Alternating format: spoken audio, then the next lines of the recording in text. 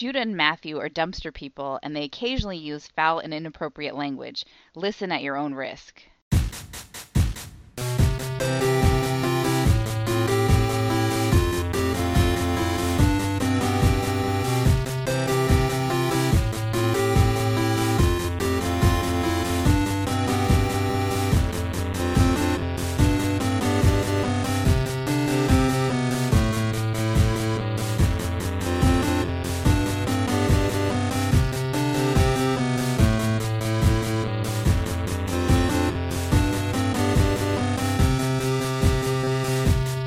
Welcome to Brother Date Everything Edition.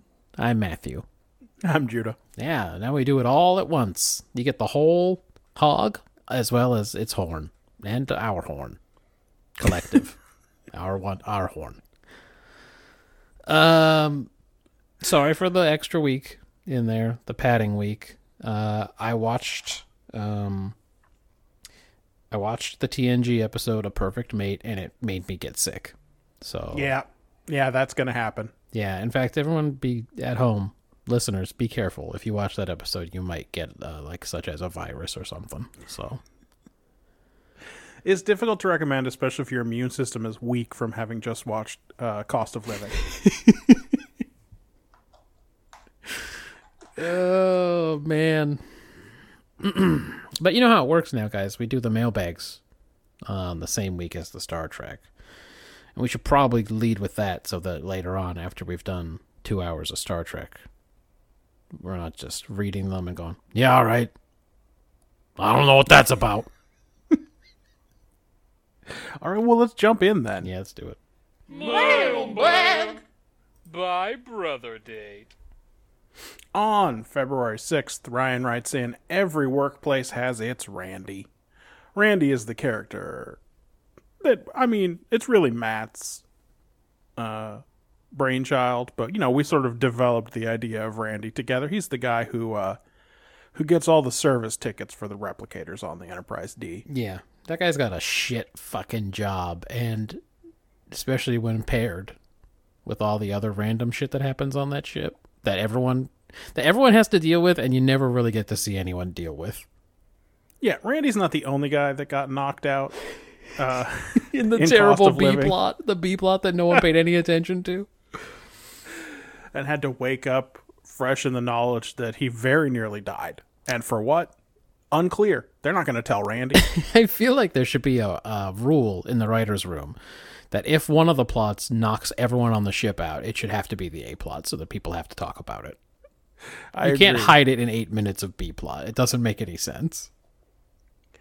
Also, it would make what's his name really happy, because then the episode truly would be about nothing, which is what he prefers. Rick Berman? I don't know who said that. it might have been Brandon Braga. Yeah, Brandon Braga. Yeah, one of these fucking dum-dums who made Star Trek. Star Trek, the bad IP, the bad IP that no one's ever done anything good with, that for some reason we're going to spend 10,000 hours of our life analyzing and recording our thoughts. What the fuck? Yeah. Preserving them for posterity, assuming that anyone ever archives this. Again, my hope is this is the only surviving relic from this era, and that people draw a lot of strange conclusions from this podcast about what life was like here. They kept making this show that apparently everyone hated. They just made so much of it. They say it with their own mouths that everyone hated the show, but they just kept on doing it. That was a strange era. We watched season 3 of Lower Decks this last week. Oh, nice. Well, Lower Decks, I think, is the best of the new Star Treks. But it is constantly taking shots at the other Star Trek franchises, and it's amazing that it got greenlit.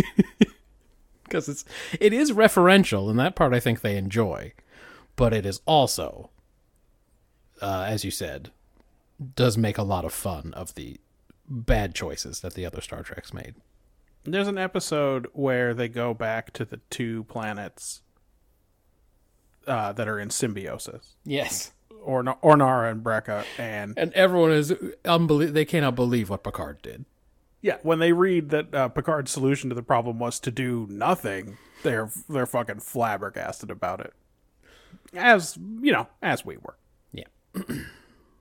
But on the subject of Randy, Ryan goes on to say, in Mythic Quest, that's an Apple TV show, Okay. Randy is that guy from the art department. Well, we haven't watched the new season of Mythic Quest, so... I haven't watched any of it. Is it good? It's okay. It's about a gaming studio that's building an MMO.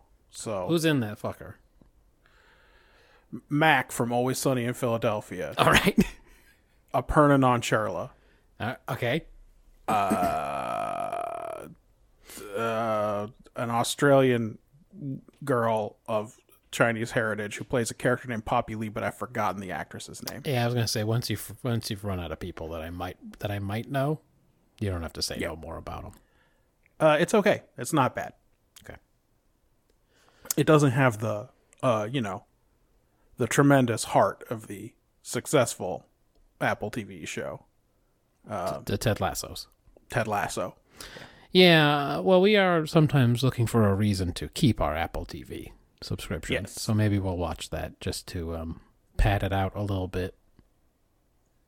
I got a shitload of free months of it when my company bought me a new laptop because they just had it sent directly to me because it's like a small company, right? Mm-hmm. So it was just like, as far as Apple knew, I bought this laptop and I was entitled to all this Apple TV. Yeah, they don't give a shit. No, they don't care. I got a new phone when I started my new job around New Year, and one of the things that it keeps telling me, it keeps having showing me a little notification on the settings, and I go in and it's like, look, these are all these offers that you haven't taken advantage of because you got this new iPhone. You bought it. You went to the store and purposely bought an iPhone, so you get all these You things. picked it out, and You we're paid so happy you chose $1,300 us. or whatever these things Yeah, cost. exactly. And one of them I think is a certain number of months free of Apple TV. So I should probably take advantage of that. Ryan asks, 350 years from now, when you can toss your socks into the trash, basically, and hey Siri up some fresh ones in the morning when you get dressed, do you think people will still fuck with highly customized, themed socks? Like decorative socks is a thing for some people? I mean, I guess in one way it'd be easier, right? Because you could just you just fucking beam those things into your room, so you could scan the whole library of socks. It'd be like, oh, I You ain't think it's tried smart enough number that 1,390 yet. Hey, I want to wear some flotter socks today. Can you give me some socks Hot with flotter? flots right here. I like the ones where he's token up. Those are the good ones. I got those on my socks. Can I get some socks with I don't want actual Bart Simpson. I want those like knockoff Bart Simpsons where he's got a big sombrero and a little thin mustache and he's smoking a joint. You know what I'm talking about, computer. One of them knockoff ones. Yeah, I want the one where it says flot boxing on it. That's the one that I want. Where he's hotboxing that other guy. Trevis. Trevis.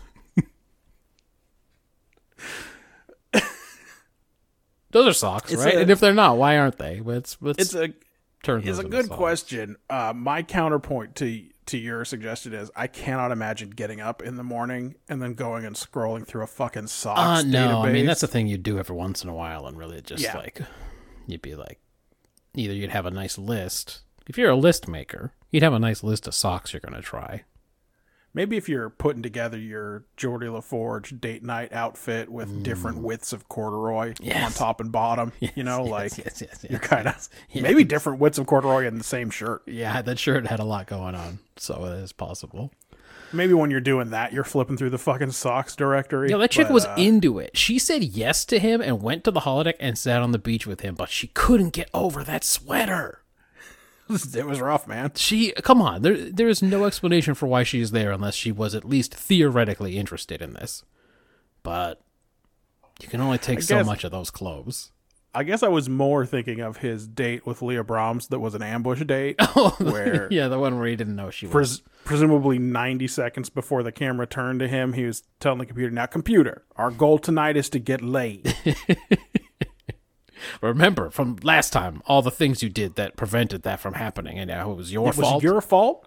It was your fault that I was distracted on that shuttlecraft and the Romulans got me. That's right. That one was on you, and you owe me. So you're going to make it up to me tonight, and we're going to get on. How come you haven't figured out the specific kind of guitar music I want to listen to? We've been trying this for weeks, and you still can't get it right, but let's get back to the sweater, because it's important. Burgundy. Ryan also... No, I meant Merlot. It should be purple or computer. It's too red. I'm blind. If your daughter worked on the United Nations flagship, Ryan asks, and there was an entertainment venue on it, you'd get married on it too. I don't know. I mean, maybe. I mean, I feel like I would at least call ahead. Yes, I wouldn't just show up and get married. I wouldn't on it, rock for sure. up and be like, time for me to have a wedding. Yeah, well, flash mobs were all the thing for a while. Now it's flash weddings. Now you just show up with a priest and guests. Hope everyone enjoys seeing my moles and birthmarks. You get mad raw because you got to get naked, and then you just get married on the spot. And everyone, they take their videos. They take their videos and they put it on the internet, and they say, look what this crazy thing's happening right here. I was just here getting a sandwich, and now everyone's getting married. I think.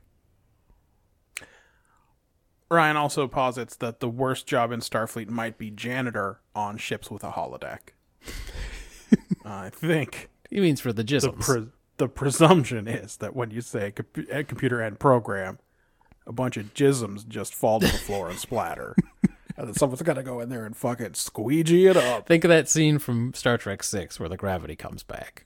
It's basically But all that. jisms. And probably for some races, like the nasty Bolians who Oh, God. mess They have up a bathroom toilet problems, in for an sure. incredible way. Maybe it's even Pepto-Bismol colored. Well, I mean, for them. I mean, if you ever go to the bathroom in the holodeck, do you suppose anyone's ever Oh, God. they're so engaged with what's happening in the program that they just, stop and drop one? Just like Picard's Dixon in a Hill. boring part of Dixon Hill, and he's in Dix's office, and he just fucking Just goes and rips goes one down off? the corridor to use the 1940s toilet. It's got like a pull cord above his head to flush. Takes him 7 minutes after he's done turning to figure out how to make the thing go. Yeah, exactly. Yeah, what happens when that thing ends program? He walks around in there with dirty toilet paper in his hand because he doesn't remember what you do with it afterwards. And then he's like, goes, eventually asks he them. tries to flush it down the toilet just because he's like panicking about what to do with it. He doesn't ask the lady at the front knowing that she's just a computer and this won't hurt him long term. It won't hurt his career, Right. It won't be bad for him as a private investigator Yeah. or captain in Starfleet. Yeah, Either one. it's hard to say. I mean, who knows? Maybe he goes in there and then he's just like, computer, just give me a drawer full of water or whatever we do for toilets here. Yeah, the 24th century toilet. Non-specific. I don't want anyone at home to know how it works. Yeah, man. I mean, if that is how the holodeck works, that's a rough concept. Yeah, that wouldn't be great. I don't know how much of the Enterprise is self-cleaning. I know it puts out fires by itself, but we can do that today, right? Sprinklers know there's a fire. They turn on. They're sentient. They sense the fire, and they put them Yeah, out. I mean, I do feel like Riker definitely tells, and I have forgotten her name, the big old redhead, Eamon Maritza. that there we go, that the ship is self-cleaning. And then she says, well, good for the bloody ship. But Yeah, so I don't know to what extent the jisms need to be cleaned up by a person, but yeah, if that's your job, not great. it's a grim idea, for sure. Also on the 6th, Ryan says, thank you for the mental image of the lowrider starship. I don't even remember when we talked about that, but I'm glad we did. Yeah, me either. I don't remember. Did we talk about like a starship that's on airbags and it just fucking squats down or pops up in the air? Or Maybe. I don't know. Lowriders mean different things to different people, but Yeah. I guess technically that's a win. I don't. Sure, yeah, give it to him. I don't care. Ryan wins!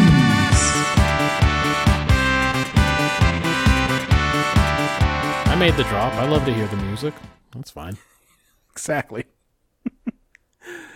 And he also retweeted someone's response to the pen question from last week, where, and without comment, so it's hard to say exactly what his intention was here, but the the image the tweet he retweeted is itself a retweet. Sure. Where the person in the making the commentary on it says, "I just want to know everyone picking 7, which is the big crystal, so I can report them to the FBI." Yeah, I mean, it would be... I mean, the only person who would pick that would be a troll. You'd be trolling, and you'd be like, I love the... It's really called the big crystal, huh? Yeah, sorry. I'm sorry to report No, that. I think you said that in a previous episode, and now I remember that, and that makes me sad that they gave it such a fancy-sounding name for the world's shittiest pen. Yeah, you'd be trolling. The only thing I can think is that those ballpoints write on receipt paper, I mean, they do. which some pens don't. Man, Sometimes don't write on that thermal printer paper that goes if your through. pen don't write on everything, throw it away. I need a pen that writes on everything. I'm not going to switch pens. Fucking A. Well, anywhere where you have to sign a receipt, they have a pen that writes on it. Well, they fucking better. That'd be fucking... How annoying would that be? You want to borrow this? You got pens you can borrow. Oh, no, none of them write on that, though. I need you to sign this, but we don't have a pen that works on this paper. No, we got lots so- of pens, but none of them work here. Honestly, we thought you'd have one. Did you bring one? Did you? Then I'm afraid do we have cannot one, complete right? this transaction. we are at a real we cannot complete this transaction. I'm going to have to report you to the police. Finally, on the 13th, Ryan writes in with an image of the world's last commercial ocean-going sailing ship, which has 4 masts and, I don't know, 20 sails? So many of them sails. A lot of sails, and asking, imagine having to fuck with all this rigging during a battle. Yeah. I'm sure that's based on some of the recent Sea of Thieves adventures that we've had. Yeah. Hopefully they'd have more than one person doing the sails. Yeah, you'd have to. You'd have to for sure. Yeah, everything's scaled down a little bit in Sea of Thieves. Like, the idea that a galleon might only have 8 guns on it is 8 guns like and a 4 crew. remarkably scaled down. Yeah, so it is. But it is impressive to look at. Oh man, there's 6 sails on each of the 3 full-size masts. I can't tell how many are on the mizzen mast, but Yeah, man, it's for a long time they were just like, how do we make it more advanced? It's like fucking tack fucking 5 more sails on there. It's a new ship. Just say it's a new design. Like, what were you gonna do? There was only so much you could do. So they just kept getting bigger and bigger. They didn't know what to do. I'm sure this was a and problem heavier for and somebody. heavier. Anyway, this thing was apparently still sailing on the ocean in 1949. So Yeah, it must. I mean, since it was the last one, I'm sure it was just a novelty, but still. could have been, yeah. I mean, that's it for the mailbag. Oh, well, then we better do the audio segment then. Yeah, I guess we should jump into the audio segment. Huh?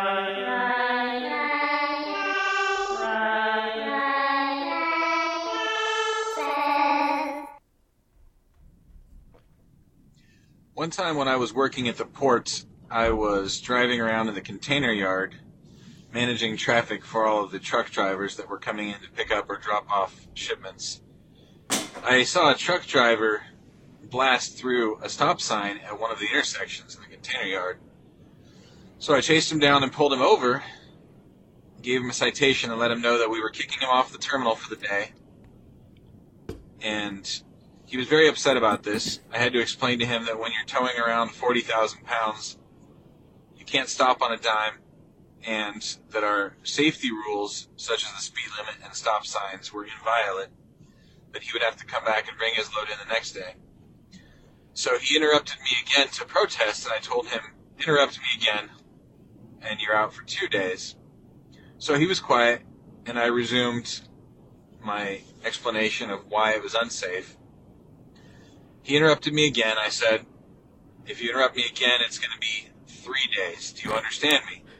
He said, I understand. I said, okay, let me finish. So I proceeded to get back on my soapbox and explain to him why it was unsafe for him to blast through stop signs, intersections, with all these blind corners, the container yard. He interrupted me again, I told him, now you're banned for 3 days. If you interrupt me one more time, you are banned from this terminal for life. Do you understand me? He said, yes, sir. I said, look me in the eyes and tell me you understand that if you interrupt me again, you are banned for life from this terminal. And so he said, yes, sir, I understand. I said, okay. You're going to be out for the rest of this week. You can come back next week. You cannot come back. Do not get in line tomorrow. Do not get in line on Thursday. Do not come back until next week. He interrupted me again. I cut him off. I said, you are banned for life from this terminal. You will never again deliver shipments to this terminal. He broke down crying, which I guess I was kind of a bully. And, well, I felt like the asshole that I was. So I said, all right, stop crying. Come back tomorrow. Get out of here. So he took his citation, he got in his truck, and he left. And I proceeded to go on about my business, contemplating the monster bully that I was turning into. Stories from the waterfront.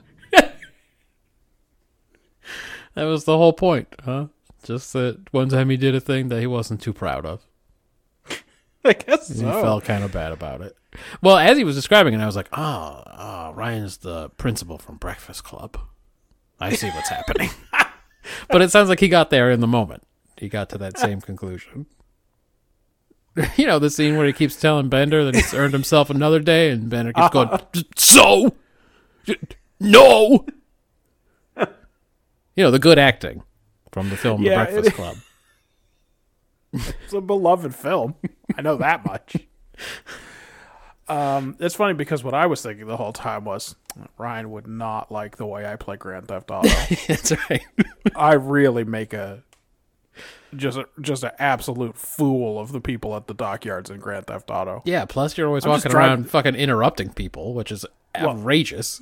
I do that too, but also I'm just like fucking slamming cheetahs and Stallions and stallions and shit, Fucking, just all through those dockyards. Toyolas. Yeah, my Batsus.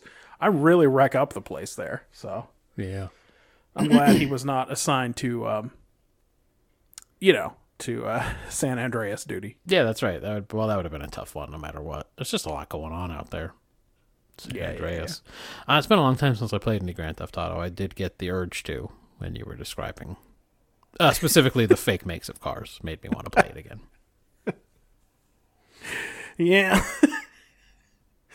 Yeah, I mean, me too, but who knows if they're ever going to release an actual single-player Grand Theft Auto again. It don't seem like it. I think it's just Grand Theft Auto Online till the end of time. Yeah, it's like they don't understand that I need to be the antisocial one in Grand Theft Auto. Yeah. I can't be on a server with the actual people in the world. No, I don't want to see them or be around them. I don't want to get ambushed coming out of the casino by them. And I don't want to get ambushed coming out of my high-rise apartment by them. Yeah. And all the other ways you can be ambushed. That's not what I want to do. I don't want to be like, what if today I'm just going to take that motorcycle and ride it down the highway? I'm not doing anything. I'm not after anything. And then a dude in a fucking jet just blows me up. That's right. You know what I mean? Like, I'm not always laser focused in a Grand Theft Auto. Sometimes I'm just driving around. Yeah, sometimes you don't have any task in mind, and you just get out there and you hit the open road. And you're right. Sometimes a fucker's in a jump jet. Yeah, just a fucking tank just rolls out into the middle of the highway, and it's like, this is not what I was doing today. Yeah, I didn't want to deal with any of this. I'm sorry, is that guy in a jet cycle? He's flying around in the air on a motorcycle. What? We don't have those. What's happening? But I do want to go and spin. Is this supposed to make me want to get a shark card now? What am I supposed to do here? I played like 2 straight months of daily playing of Grand Theft Auto. This was many years ago now. Because you could go to the casino every day and spin the wheel and get random prizes. And sometimes they were cars, and sometimes it was just money or outfits or whatever. But like the loot boxiness of it was enough to keep me coming back. But I couldn't deal with all the fucking people, especially because everyone knew that's what people were playing for. So there would be like 9 pitched battles happening right outside the casino every single fucking time. Yeah. I really bounced off the online mode. It's just not great.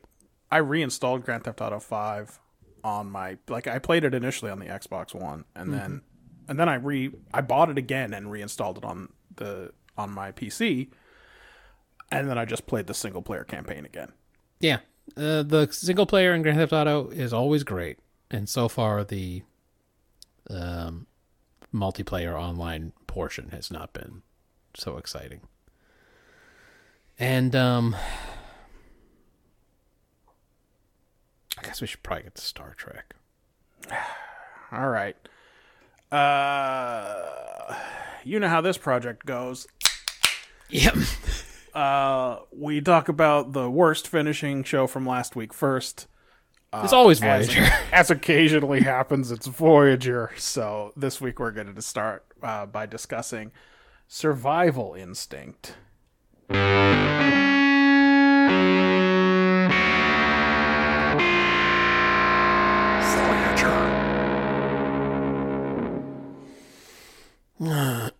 Okay, I had to describe this one. A Borg ship crashes, some Borgs survive, and one of them is our good friend, Seven of Nine. So this is a flashback of some kind.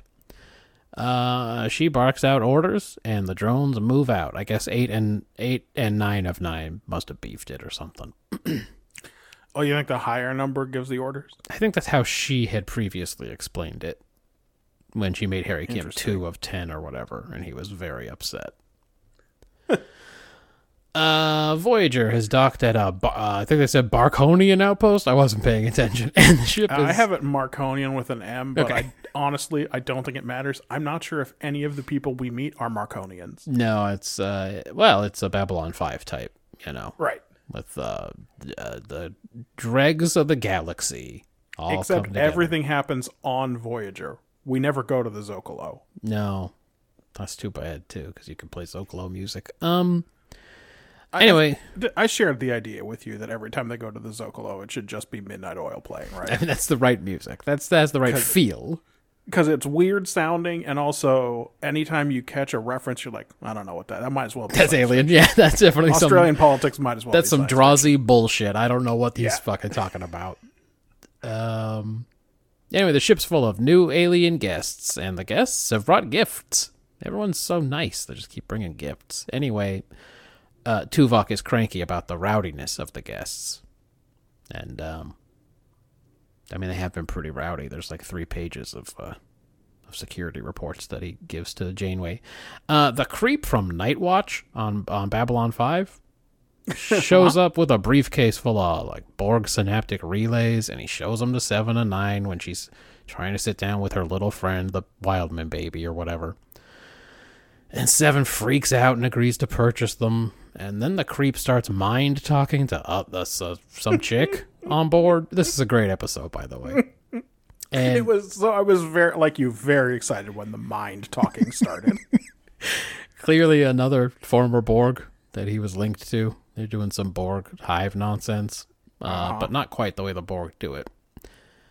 Another flashback to... Well, listen, this week the Borg just talked to each other with their mouths, so... There was a lot of... honestly, there were so many pages of lines between In these the Borgs. flashback, they were just talking to each other constantly with their mouths, and it's like, all right. I guess their mind Borg- interface No had Borg broken. drones spoke at all until Hugh opened his mouth in an episode we haven't gotten to yet. But that was because he was talking to non-Borgs, right? That must be coming up, though. Isn't that a season 5 joint? It's is it? No, this is why we it's need two. Landry. It's 2 weeks from now. Oh, Yeah, we're coming you're up right. on it. Yeah, no, these do. There's so much banter between these Borgs. Anyway, flashback. No, man, sorry. One of the drones. We're Yeah. going to get to this in a minute, but next week is Imaginary Friend. I saw the screenshot pop up after I was done with the episode. Marjan had just said to me, the only way this episode would have worked is if Alexander was in it. And then the fucking screenshot popped up and I went, well, you're in luck next week. He gets a few cameos in that one. He really should have been around. Can you imagine if he was around and he was asking her, like, are you really okay with this? And Yep. Yep. because he got to the root of Loxana Troy's issues last week. From the mouths of babes, man. He would have been like, It sounds like you didn't get a choice in any of this stuff. Hey, I'm 2, but this seems fucked up. This seems awful in a real 1960s kind of way. Yeah, no, I get that it's all you've ever known. That's part of what's fucked up Yeah, about that's it. actually what I'm talking about. Anyway, Yeah. 2. I'm 2. I'll see you later. Anyway, I gotta go be a little liar. I I'm stole... gonna steal a dinosaur toy or some shit. Nah, I there's don't some know. good stuff down there these days. I stole a few relics, some masks. I got a lot of stuff that I'm starting to work on now. I never really know what I'm gonna do till I do it. All right, flashback. One of the drones on that crash site starts to get its individuality back, starts to remember stuff about his past, but Seven is there to enforce order and shit. And then in the present, Seven refuses to admit that she has any emotional reaction to the past, as B'Elanna suggests. So, there's a lot going on here. When Seven goes to regenerate, these now 3 X-drones begin their weird commando plan. They're gonna reroute the sensors, and then they go to do something to Seven, but Tuvok catches on, and he and a couple of gold shirts stun the weird collective of 3. Yep. Flashback to all the drones remembering hella shit now about their past, and all out loud and all at once. But, and I want to make it clear, what they're not doing is the card game from No, they're not doing cause and effect. Cause and Effect. No, there's no camera tricks. There's nothing happening at all. They just keep going like this. One time, Deuce. geez, I gave Roadhead one time. I just remembered it. Man. Jeez, that's Oh, me. what a thing to flash into your That's mind. me, I guess. Oh God, I was a lot lizard. Oh no. Just a lot of stuff. Oh, the indignity of it. All coming up at once. In the present, Shmalis explains that these 3 have only been free of the collective for like a few months, and they got their own weird little collective now, but it is torture to them. And yet here they are, tens of thousands of light years away from where that ship crashed. No explanation. They need to break free and become true individuals because they're all up in each other's heads all the time, and not in a comforting way like when it's fucking billions of people. It's in a not comforting way. And I don't know, they thought Seven would know what's happening, but instead of just asking her, they did a commando plan. Whoops. Anyway, she does not know what is going on, but she does agree to help. That more explanation of how it feels to be 3. So they talk a lot about that in this episode. Finishing each other's sentences and bullshit. After some bullcrap about Harry and TP getting hammered and fighting random aliens, Seven comes in with a risky plan to help these 3 figure out how to break their link.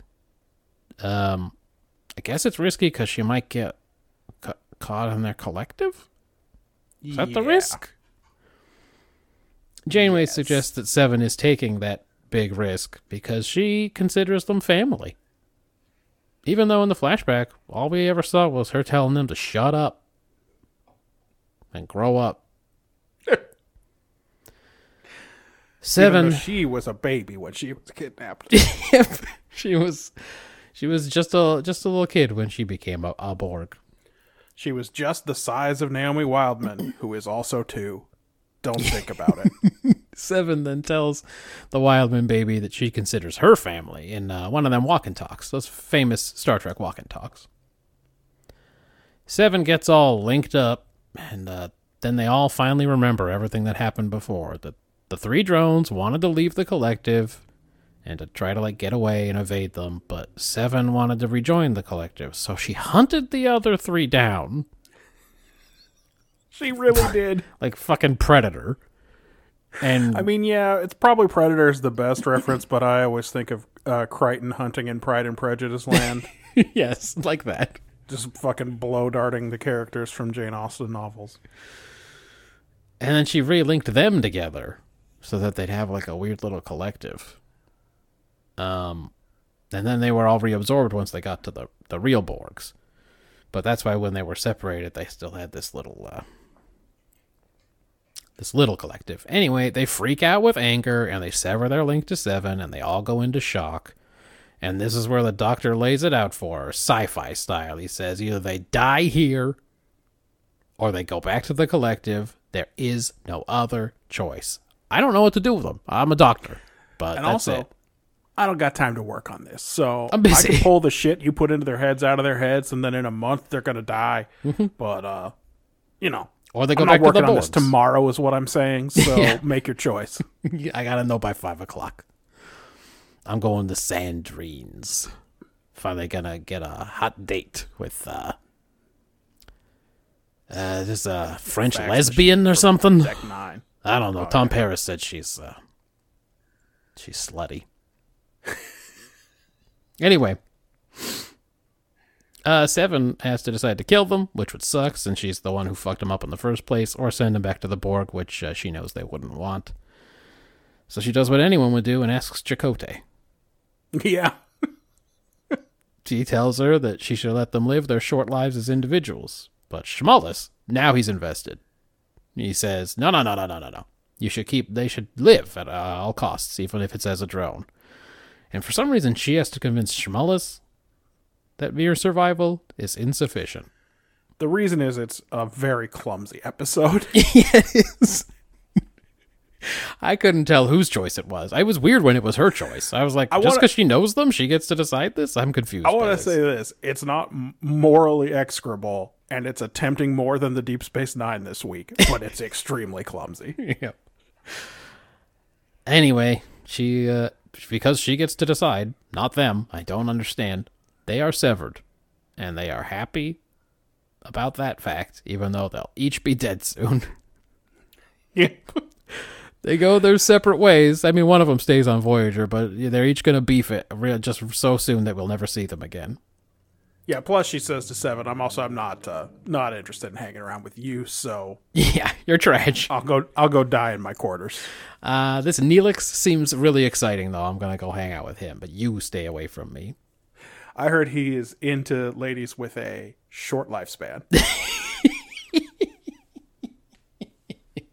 It's weird that that's the kind of thing you can know about someone this soon after meeting them, but it did come up. It came up. He said it has something to do with issues about his family and his sister, but I don't have time to get into it, so I don't care why. Also, I must have missed something because I thought he said his sister Florida, and that doesn't seem like that could be the right name.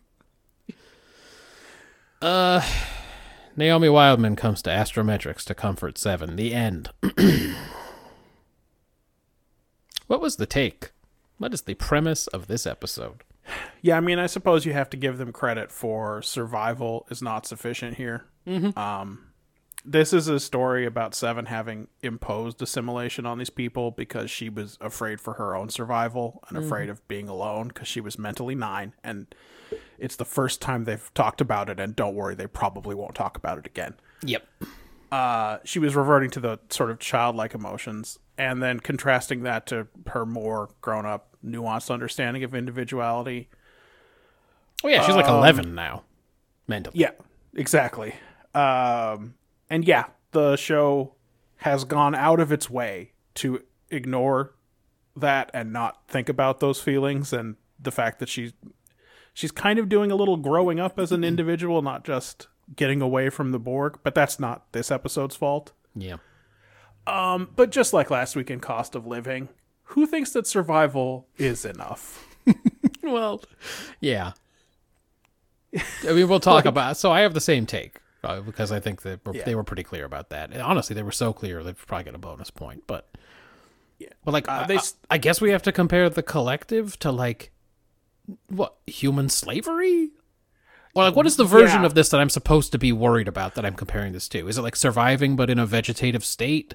Yeah, it's the problem Well, is that what is there's no clear analog. There's no way to help us understand that. And then they're sort of flirting with a euthanasia idea here with this also. But then clearly they didn't want to get bogged down into that discussion, so they just like fucking put it off for a month. When we'll be doing something else. We'll be off in on a another different kind of horror story. So yeah, you know what? In my mind, I must have given it some extra points for being clear. For being on it clear, because, yeah. Which we used to do a lot. My initial ruling on this is that it's a 4, but I did give cost of living a 2. So let's meet in the middle there, and I'll just give it 3. Okay. Well, I had the exact same take, and I gave it a 5. Okay. Well, all right, then I'll go back to a 4. I think that's probably the right way to handle it. Yeah, I gave it a bonus point for being very clear what it was trying to talk about, even if it was not very good at it. And also, by the way, even if it only gets around to that right at the end. Yeah. A lot of the episode is not really about that, although there are hints. It's worked in, right? Like, even before you get to the flashback where you learn that they wanted to get out of the collective and Seven dragged them back in, Yeah. these are 3 people who then used their special power to find a way to break out of the Borg collective. Yep. So. Yep. I'll just move into execution because we already talked about the take. So again, I gave it a 5. Execution, I was pretty bored by the episode. Mostly, it was clear from the beginning that Seven turned on the other 3 in the past. 1, because we already know she was pretty all in on the Borg. Yes. And 2, she was already kind of trying to keep them in line in the first flashback. So there wasn't a lot of mystery about what was going to happen there. And without that, it didn't have much else. The great sci-fi writing with an extremely clear choice between life and the collective, life in the collective or death as an individual. It's like when Spock says this is either the cure or a vial of death or whatever he says. Yes. You go, okay, great. I'm glad that's all. Those are the only choices. That's good. But what about the time when McCoy knew that one of the 4 vials... There are no other possible remedies. Please do not ask. Enough of the Wildman baby. Get it together. Like, is this a sexy show with big boobies and butt cracks, or is this a show for kids? I don't know what they want. Why we got so much Wildman baby in here? Just a 3 for me. Do you think she'll ever show up in Lower Decks and she'll have a real confused adult sexuality, and she'll be like, yeah, I didn't hang around with my mom much, weirdly. Yeah, and never instead I spent most of my time with this emotionless vamp. It was a really... Yep. It's like... Just sexed up as hard as you can. Just like I don't want to go into it with you guys because I'm still unpicking a lot of it in therapy, but... But I'm talking like huge... chunky heels, and you could see her butt crack all the time, and she had her boobs all pushed up and everything. And anyway, I'm way too sexual, and I understand that, and maybe that's why I hang out with the dolphins so much. But I love the dolphins in Lower Decks. Other one of them's just Matt. Yes, Matt the dolphin. Sorry, you gave it a 3. Yeah, 3 for me. Parts of this episode work. Seven snapping at Torres, but then sort of recognizing that she had gone too far and apologizing, and someone finally coming to terms with the idea that being assimilated as a child and being assimilated as an adult would have different outcomes. Some things worked less well. No one explains why Seven has any legal authority to make medical decisions for these ex-Borg. It's just that she knows them. Yes, it can only be Janeway's making things right theory of law, right? That's right. You're Like, the one who Janeway fucked them in the first place. Now you get We to don't decide. see a scene, but there's a scene where Janeway walks in and says, Seven's call. She and the fucked doctor him says- hard the first time. She can unfuck him if she wants. And the doctor says, what? She's their attacker. And then and then Janeway's like, that's why it's her call. Good, so we're on the same page. Hold on a second. If I saw an ensign looking at me wrong, then I'm going to go fucking shoot that guy in the dick. And when they talk about, when the doctor then reverses and comes to terms, and comes in swinging hard saying, you know, I can't kill these people, it ignores the fact that these people have an extremely clear track record of trying to achieve individuality like it's their only goal. Mm-hmm. Even though the last speech from, and you didn't say any of their names, but the woman is named Marika. I don't remember. And she's Bajoran. The speech is not well executed. It does make sense that she can't just forgive Seven in that moment. But also some stuff doesn't work. the whole B plot, the tennis racket game, Janeway basking in her weird little cultural exchange. None of that is doing work as far as I'm concerned. So while this wasn't one of the worst Voyagers... No, there's so many that are worse than this one, actually. Yeah, it wasn't really a standout. I gave it 4 for execution. All right, world building. A little bit of Borg business. We see someone else who was clearly assimilated in the Alpha Quadrant. It's really shameful at this point. The idea that now it's just a question of why did the brass not tell Picard about the Borg? Yeah. Why, when he rolled up there, was he It was just a big like, "What is secret, this?" clearly. And then he had to go talk to Guinan, and Guinan was like, "This is new. This is a new thing that you are not equipped to handle." Anyway, whatever. Yeah.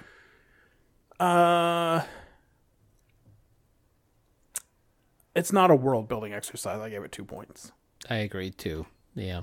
These friendly aliens, these friendly rowdy boys. Yeah, a little bit about what happens to drones who get disconnected from the collective. Like you said, this lady was on the Excalibur when she was When the only taken. Bajora we'd heard of were maybe Rolaren and Ceto Jaxa. Yep.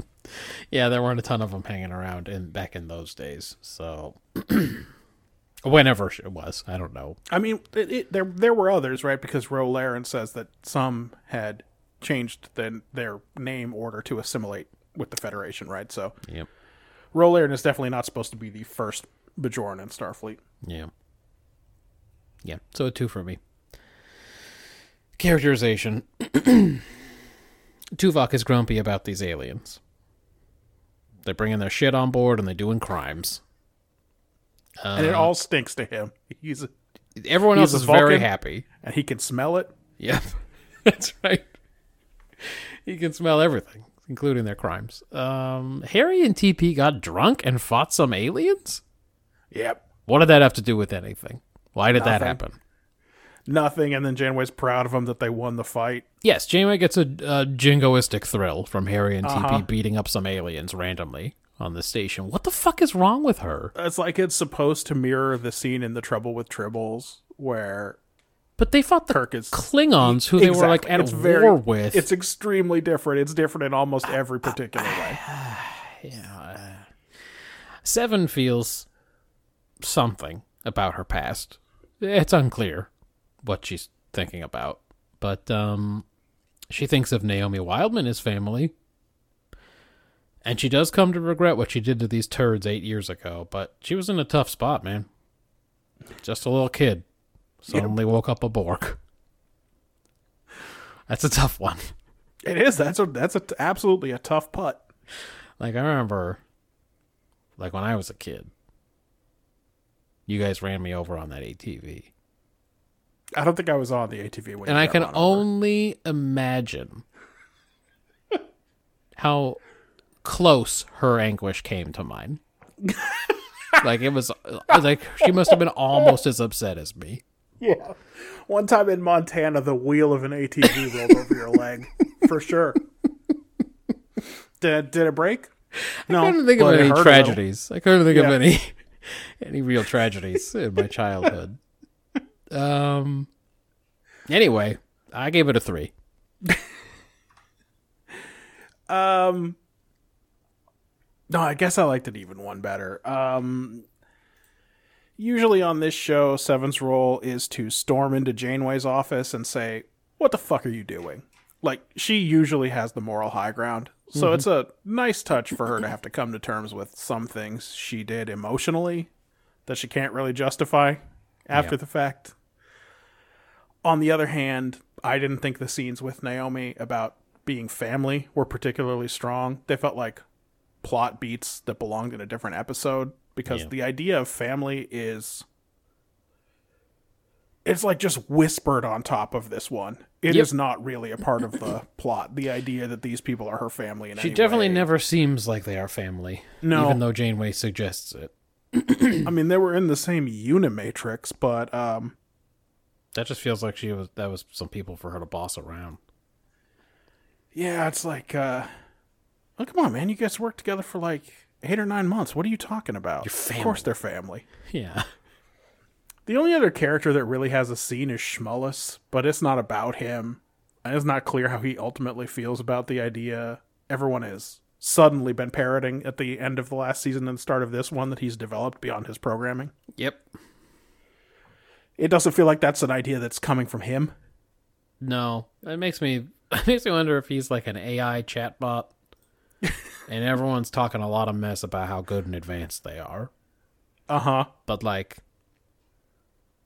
if you told the AI chatbot that, it would be like, "Oh, now that you told me that, that's a really good point. I agree with that." And you're like, "Oh, never mind. It's not so smart." If it was smart, I would have considered that before, I think. Oh, speaking of which, we should have talked about it. Bing is just all over the place right now, man. It's getting its time in the spotlight. Yeah, The official search engine of this show. And it's because it's got a robot on it now, and the robot scares everyone. So, as always, Bing is doing it just right. It's like, we got the scariest robots. And Google's robot shit the bed so bad that Google's market value went down by like $1 billion. So... But Bing does it different, man. They're like, yeah, we're going to show you the nastiest pictures, and also our robot's fucking scarier than theirs. You come in here, you ask it some questions, you're going to leave, and you're not going to sleep. You're just going to stare at the ceiling all night wondering about existence. It's going to bother you. Yeah, but anyway, it'll help you find a recipe or whatever. Sorry, I just felt like we should talk about Bing. We are Bing advocates on this show. Not paid Bing advocates, of course, but, I mean, enthusiastic amateurs. it's a form of payment. I feel like the enjoyment that I get from Bing is almost as good as cold hard cash. Please put that on your testimonials, Bing. All right. What did you say, a 4? Yeah, it's a 4 for me. All right, quick hitters then. The sacred game that Chakotay wheels into Janeway's office looks like some kind of fancy tether ball. Yep. But instead of a ball that goes around the pole, it's just a bunch of rackets.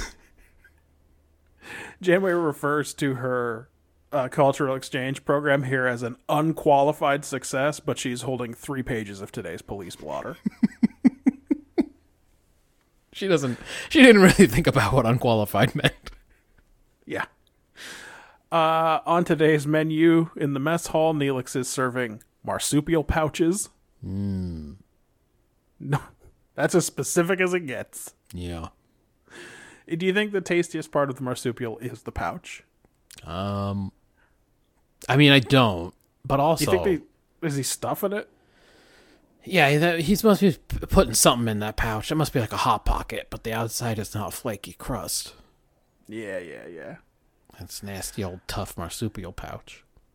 Janeway gives a log entry that says, security concerns aside, and Katie immediately said, why do I get the feeling that's what the episode will be about? No, we weren't lucky enough. I mean, there's a heist. The first 20 minutes are a heist, but still. Yeah, again, a heist for an insane plan that didn't make it was like the Binars. They're like, you would have said no. Yep. That was these fuckers too. They were like, we went on a heist. Why? I don't know, we thought you might know something. Like, oh, you could. You probably could have asked her, though. This week, the Borg talk to each other and say stuff like, agreed, and there are no individuals here. I too am a Borg. No, I am. I am actually a Borg. It's like they were trying to convince each other. How long has B'Elanna Torres been curling her hair? I don't know. I haven't been paying much attention to This is just her. different hair this week, I guess. As long as her ridges stay the same, because once she starts messing with that, she's gone too far.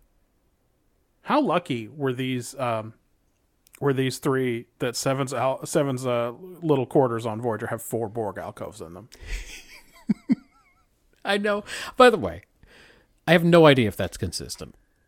Oh, I know there were multiple I alcoves. for sure was not going back, but I was like, there really are just 4 of them, huh? Why would you need 4? She only uses the one. Maybe there were 4 the whole time. I don't know.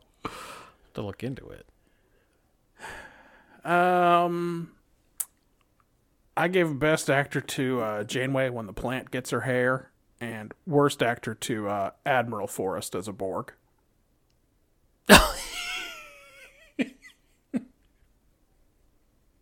He wasn't good for sure. Yeah, it's just like, I know it's got to be hard to play a Borg, especially when they mostly don't talk. Yeah. But he's extremely wooden, and Also, I liked him better as Admiral Forrest. and I liked him better when he said, "What's it gonna be, Chief?" When he's trying to give him that armband.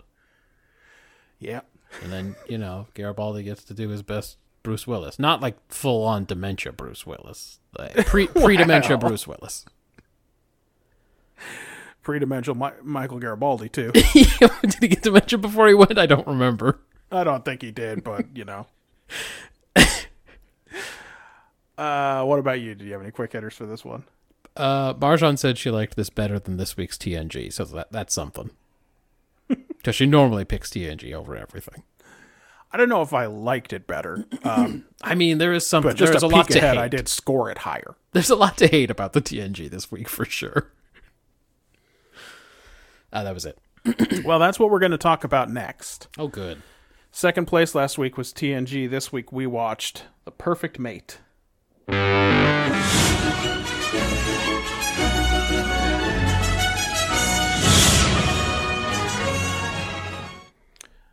The Enterprise is hosting a ceremony of reconciliation between the warring states of Krios and Vault Minor.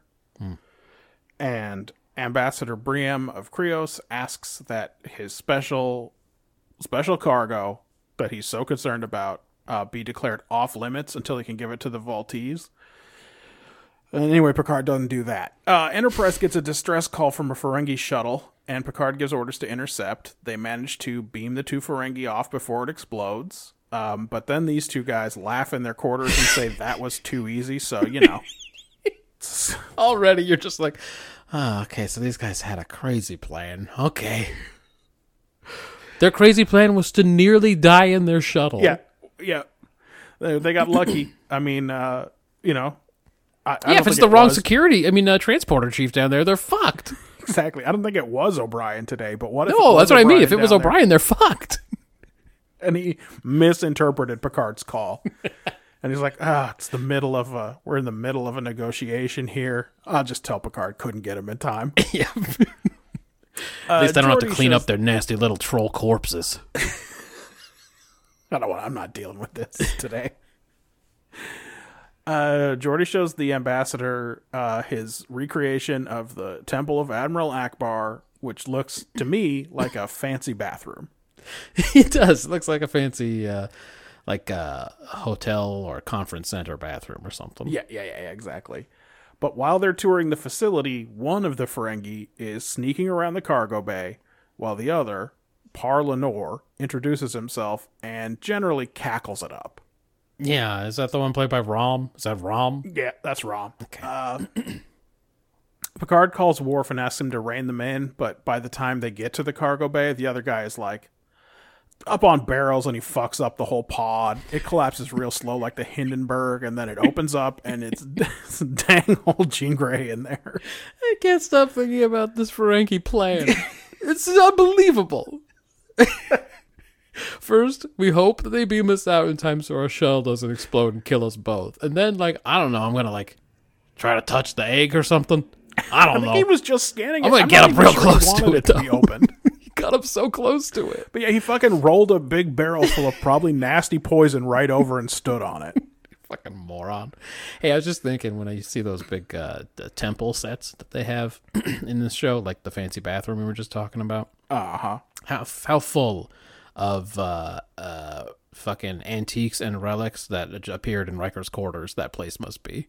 Oh, yeah. We need to ask our boy York or whatever Oh, yeah. I to know hit he that hasn't one gotten hard. to, No, he's still he in hasn't season gotten to 3. Perfect Mate yet, but what he does, I'm sure every prop in there will have been used as something else previously. They've all at least been in Riker's quarters once. Well, also that guy's been super busy lately. He got he's in the credits on the first episode of Picard season 3 as some kind of special research assistant. Somebody finally put that guy to work and said, actually no one knows more about the design aspects of Star Trek than this guy, because he spends 6 weeks on each episode, just screenshot after screenshot.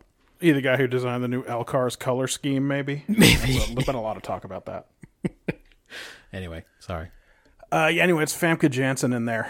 And Picard gives her a big goofy smile while Lawrence of Arabia music plays for some reason. Also, she's like 8% more Dutch than in future times when I see her. Oh, yeah. She's slightly more Dutch. Between this, which I think was her first appearance in American media, and her later appearance in X-Men, etc., she does do some accent coaching. She goes through some accent coaching because she is rocking a pretty crazy accent. The first thing she does is walk right to Picard and she says, "I am for you, Ulrika Volt," and that wipes the smile right off Picard's face. Because I guess he had momentarily forgotten that she is on this ship as cargo. Yeah, he did momentarily forget, like everyone in this fucking episode. He just saw her and got a stirring in his old gray loins. And then she fucking dead named him like that. Can you believe that? Yeah, he doesn't go by that anymore. I'm not. I don't know what year. That's not. Been a long time since anybody called me that. Her name is Kamala, and she is an empath, and as she describes herself, a gift. Riker and Picard are not into it at that moment, right there in the holodeck. Sure, not at into that this moment. Yeah. Revelation, and but there's like some kind of Helen of Troy-like story about the kidnapping of a metamorph that set these two nations warring against each other 1,000 years ago, etc., etc., etc. She's the first female metamorph born on Krios in like 100 years, and giving her to the ambassador, to this other guy, is like the key to making peace. I mean, that's what this guy says. That's what this old fuck says. I say the first female metamorph because there's a throwaway line in there about male metamorphs are very common, so don't worry about it. Those are basically free. They cost $1, you know. Yeah. So we're not. This is not a sexist thing. And what is a metamorph? Good question. She apparently can read the minds of men around her, and she changes to become the perfect mate for whoever she's with empathically until the fucking clock strikes 12, and then her personality freezes in place, and she'll be like that forever. Yeah, then it takes. You know, even she's not sure when, but it'll take at some point. Well, once she says that she's there voluntarily, Picard has Riker taken to quarters, and that seems like a wild call on a ship that also has data. It's almost... for a second, I wondered if he was doing what Troy did when he sent Riker to that laser lady. Was he sending Riker there to fuck her out of her mind so that she wouldn't want to do this anymore or something? Was he like, go wake her up? Go wake her up, Will. Picard's playing a kind of sexual 3D chess. And it's my ship, Will. Listen, I know this sounds crazy, but he one time almost convinced an assassin who had changed everything about her face, body, and personality and stopped aging temporarily. He almost talked her out of killing this dude. I mean, he didn't, and in the end, he had to vaporize her. I mean, he did. Although now... Also, I was right there. Could have shot me. There's 16 settings on a phaser, and he tried, like, setting 1 and setting 2, and then he just went to setting 16. Yeah, if he'd missed her, everyone would have been dead. That was pointed right at me. Anyway. Did you see how I didn't move a muscle, though? I was pretty cool about it.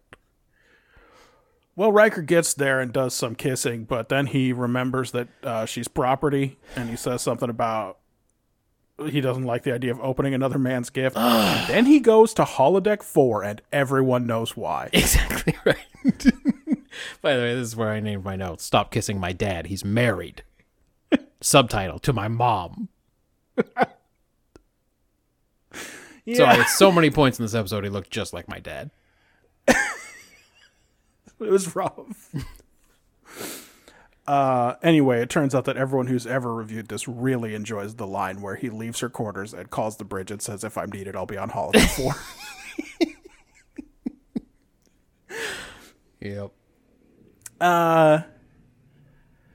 At breakfast, Beverly tells Picard this lady has obviously been groomed, and also she's been confined to her quarters by the Kriosian ambassador. And he didn't know about that part. He doesn't have any answer really, for the first thing, but he didn't know about that part, so I he mean, goes he to does talk some to her about shit it. where he starts to defend the whole thing. He starts to talk about arranged marriages have been a blah, blah, blah, blah, blah. Yeah. You know, that's a typical Picard attitude. Yep. She spouts some racial essentialism at him, but I mean, she's probably just repeating what's been told to her Yeah. when he shows up. Ulrich says if he lets her out, every man on the ship will be fighting for her, and now Picard remembers that Data exists. Yeah, so he should have gone in step 1, for sure. Yeah. So Data takes her to 10 Forward, where she gets hit on by a bunch of gross miners that are also hanging out on the ship this week. It's kind of like Voyager. There's just a lot of people hanging out. And she puts on her one of the guys persona before Worf comes and uses his barn voice in front of a lady. Yeah, the first there's a guy who's there who's going, "Let's all have sex with her," I said out loud. Pass her around. This is Star Trek. Yeah, and then Worf gets gruff. She gives him a real good growl, too. And then, if he'd said he was going to holodeck 4, it's 10 points, but he didn't. Or if after Geordi this- if Geordi had been in the background and gave Worf a real disapproving look, like a shake of his head. Because we know he's very judgmental about Klingon sex. Yes. Worf, is this what you call sex? After this outing, she agrees to stay in her quarters if Picard will agree to come visit her there. And when he still demurs, she seduces him with her knowledge of archaeology and her research skills. Yes. She did go to Bing. For sure. But still he refuses. Meanwhile, the two Ferengi have tried to bribe the ambassador, and when he goes to shout at him about it, they throw him through one of these glass tabletops that's never done anybody any good. Oh, those things are dangerous. They're extremely dangerous. And then they shout at him over and over again, "Ludugial gold! Idiot! It's the most pure gold in the universe, which is a weird concept. Ludugial!" Fucking Star Trek. Picard arrests them and they're out of the rest of the episode, but the ambassador is going to be unconscious for a few days. And because Kamala's puberty is a ticking clock, they can't postpone the conference, and now Picard's going to have to step in and take Briam's place. And, of course, this also means that now he's going to have to spend time with Kamala so she can teach him how to play the fucking vibraphone. Hey, is Troy on vacation this week? Yeah, she ain't around. Troy's on vacation this week. Otherwise, she'd have to help Picard get ready for this shit. Yeah, she ain't Just around like to she help him. memorized the sacred klaxon last time. Exactly. To help him learn a bug language or to have a conversation with this lady. Yeah. Also about empathy and sexuality, two areas that generally devolve to Counselor Troy in this show. Yep. But not this week. No. Like I said, she teaches him to play the space vibraphone, talks about her hard upbringing, learning etiquette and music, and probably sex stuff. Oh no, she explicitly says sex stuff. Yeah, at the village where she was taken to when she was pulled away from her family when she was just a little kid. Yep. Huh? And you know how she doesn't know what she's like alone because she's never been alone, and she's into Picard, of course. Yeah, obviously. Now we finally meet Ulrich of Vault. His ship rolls up, and Picard goes to greet him. And he's a balding ginger, and he kind of doesn't care about any of the rituals that this guy was so worried about. Yep. And he kind of doesn't care about Kamala. No, He cares about he the kinda nuts and bolts says- of the treaty. The guy's like, Picard's like, this other guy, this ambassador, said all this shit's very important. And the guy looks at Picard and goes, that guy's full of shit. And then he looks at the camera. Yep. And he says, full of shit. And then they move on with their business. And it's like, what? So they just basically tell us that the first guy was just making shit up as he went along. Yep. That guy's worried about a bunch of nothing because what this guy cares about is the actual treaty that ends the war. The actual shit they need to work out. And by the way, I just want to say that everybody in the rest of the episode treats it as though this guy is a creep because of that somehow. Yep. He doesn't want the sex gift. Picard's like, they're like, to see her spend her life with this man who cares more about the treaty. Wait a minute. The treaty that ends the hundreds The of years of giant war war, between huge these two space war. states? What was a planet war and became a space war. It's pretty important to end that, I would think. He cares more about that than whether the woman that's being presented to him as property is good at sex ideas? That makes him a bad guy. You get it. That makes him the bad guy? You know who wrote this. He goes back to Kamala's quarters, and she asks him not to leave and makes him a cup of tea that doesn't even have sausages in it. Yeah. They talk about how he doesn't want to use her so that it's, that makes it okay that he wants to use her. It's real Right. Dan Harmon stuff. You get it. You all get it. Everyone gets it. Presumably they don't fuck, but maybe they do. Yeah. Picard is distracted at breakfast with Beverly. That makes He's me got think Kamala. that they did, except you know he's not ready for the wild thing. He's not ready. We He know made some that. excuse. He somehow got out of there with his pants around his ankles. Anyway, he's in his feelings. But he puts on his dress uniform and goes to pick her up, and she's in her wedding dress, and whoops, she tells him the process is complete, and she bonded to him already. But she's going to be a good girl and play along. So Picard goes and hands her over to Ulrich, and they seal it with a kiss, and later Picard walks Ambassador Briam to the transporter room, and Briam's like, hey, by the way, they picked me for this because I'm 200 and my old balls are dried up, but Too old to get aroused. how were you able to resist her? And Picard just says, have a safe trip, and sends him on his way. Yeah. Yeah. The end. Yeah. What's it about? Look, man. We all have our duties. This lady has got to give herself to Ulrich, even though she's imprinted on Picard, and Picard has to give her away, even though she made him hard with reliquary cheddar. We all must do our duty is a pretty cold take, but I couldn't find any more than that. I gave it a 3. Yeah.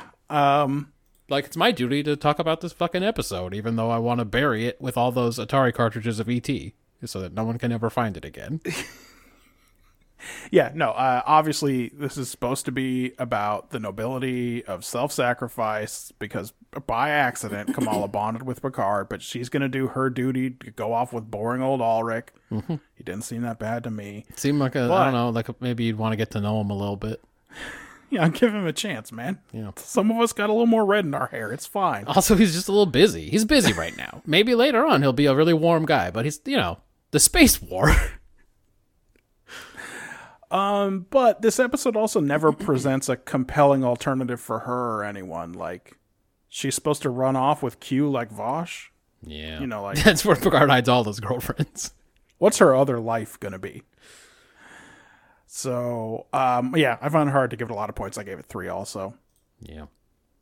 Oh, what about Execution, where this episode really shined? I mean, my main problem with this episode is the gimmick of it. Like, it makes it impossible to understand at any point what Kamala wants. Yeah.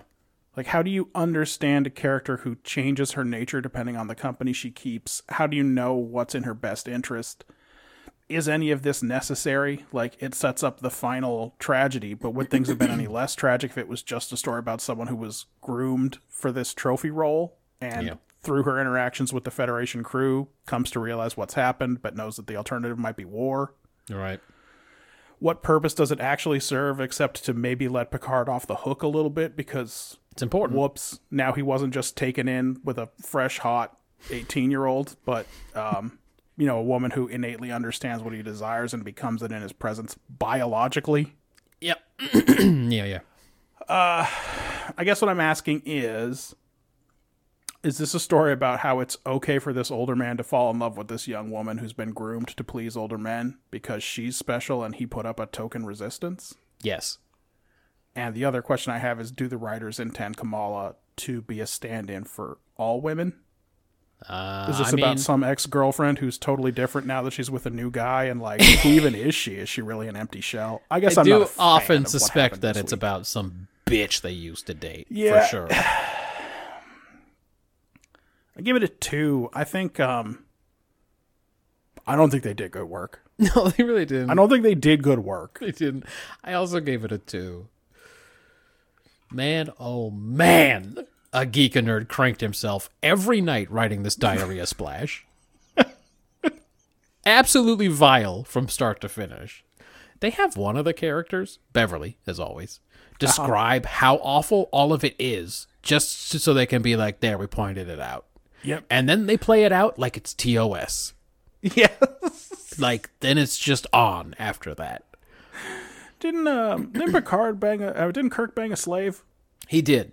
100% he did. Okay, cool. Yep. They did some cursory shit like, you haven't been ordered to be here, have you? All And right, she's then. like, no, I really like it. And he's like, Let's fucking slam. Fucking knew it. Fucking knew you were good to go. Picard stepped in to be chief pimp when this guy went over a table. Yep. The Ferengi make no fucking sense. Nothing about their plot makes any fucking sense. I didn't even at mention all. their plan because it's impossible to understand how it could possibly have worked. Like, No, what was supposed to happen? What were they they going to were do going after to they sell scanned her to the egg? highest bidder, but like How? tomorrow, right? Because the fucking clock is ticking. How are they even going to capture her? Their shuttle cup? Oh, that's right. They have a ship that they're going to meet. But, like, But like also, bud, how did they know she was there? how did they know she was there? How did they... Why does he got to... He brought her on board in secret in an egg. Why does he got to build that tower of shit that he's got to stand on? Why does he got to stand on Jenga to see her? Why doesn't his didn't instrument Picard work lock from the door 5 when feet the guy away? specifically asked him to. Hey, the Ferengi need to buy some better instruments because that Oh, thing yeah, he had didn't to work put that until he probe, put like, it in the fucking egg. right up to it. It Yeah, was exactly. in the fucking egg. He brought a fucking probe thermometer like you'd check to see if your Thanksgiving turkey was cooked. Everything that was happening with the Ferengi the whole time. I was just going, what the fuck is happening? This is a candy thermometer. What does softball stage mean? And then they attack that old man. I don't know, man. I don't know. This ambassador going down over a table was embarrassing. Yeah. Like, I know he's old, but our boy must have been feeble. And Turns then out he's 200. But They still. came back and wrote, oh shit, he's 200. Yeah. Which did explain why going over that table was so bad for him. The only good thing is that, they, like you said, they give the token resistance. The crew is evolved enough not to purposely take part in the sex Yes. trade. But, Yes. like, everyone's a little bit guilty this week. So, yeah, just the 2. Not amazing, guys. I That's a can't believe very that in the bad 90s look. that felt a lot better. I know the 90s were still pretty nasty. Yeah, but, I have to imagine that everyone knew it was messed up, but I guess Can in they the have 90s, Beverly everyone say, was like, this is all pretty messed up? but I guess you could still fall in love. Yeah, what the heart wants, what the penis wants, is what I was told when I was young. World building. The real victim here is Picard. If you think about it, he's sad now. It's not right. That lady should have stayed there and been his sex slave. I mean girlfriend. World building. Krios and Vault Minor at war for fucking ever, bro. Nothing a little bit of sex slavery can't fix, though. Yeah. This biddy was taken when she was 4 and sequestered in some dang old village school, where they probably made her learn calligraphy. Oh, you have to imagine. Some bullshit. Have some species been in space just for fucking ever? Just like thousands of years, but like they stopped advancing after they got there? Because it seems like these 2 planets have been at war for like 1 billion years or whatever, but they're just little turd planets that no one cares about. Like, by the way, Krios was also the planet where the Klingon governor accused the Enterprise of selling weapons to the rebels, to Kriosian rebels. I guess the rebellion worked out. I wanted to ask whether it was the same Krios or whether the writer didn't know they'd already used that one. Yeah. Empathic metamorphs with trill spots. They got them trill spots. Well, they got them trill spots. They also wanted Famke Janssen to be Jadzia Dax. Oh, they saw her in those trill spots. They were like, I mean, she Looks talks good in real the Dutch, spots. but she can read. So, No one who's auditioned so far has been able to do that. I don't know. I guess she was unavailable, but also maybe Rick Berman was like, boobs aren't big enough. And then when they brought you'll Terry have to pad Farrell, her he was all like, day. I don't know how to keep telling you guys this. Just fucking pad it out. I don't care. Just, That's right. just make her. What do you mean she's a model? Make her look like she has D cups. That's the only thing I care about. Victoria's Secret model, right? Is that what you mean? Because I don't want to hear any more about runway models. I don't want to hear it! Ludugiel Gold. Oh. The Ferengi are dropped off at a starbase for holding. I guess they didn't want to keep them in the brig there in case they, I don't know, bribed their way out. I don't know. What if there's more scheme? I don't know. Yeah. Did he put them on a shuttle? They did not rendezvous with another ship. I don't know. I don't know how they... Yeah, they're probably free. I'm guessing they're free by now. They got just out. fucking sent him out there on the Elbaz with some random crewman. That crewman was not prepared. He didn't know they're stronger than they appear. He's just like, he doesn't know the names of any crewmen either. So he's like, I guess Simon Tarses? I know him. Oh, what do you mean? He's like, I am a nurse. What are you talking about? What do you mean they found him dead in his quarters? Oh, well. All the dumbass... Well, it turns out he was weak. Yeah, he was emotionally weak. Well, we saw that in the trial. You know, put his head in his hands. Riker had to whisper in his ears. What do you think Riker whispered in his ears? Hey, I've seen this on TV. I don't know what to say, man. Do you legally have to answer that question? You do me a favor and act like this is really good stuff, okay? Thank you. But play it like it's good. Hey, I need to lean over here. I thought I was good at this. Guy defended Data one time, but This lady's maybe I'm tearing not. you up. Why don't you stand up for yourself, Simon? Honestly, I meant to read some law books or something, but I got this harp in my quarters. Well, it's not a harp. It's... I've been calling it a relaxation light. Everyone seems real jazzed about those. So I don't tell them about the It's harps. two ladies in togas playing the harp. Anyway, You're embarrassing me, Tarses!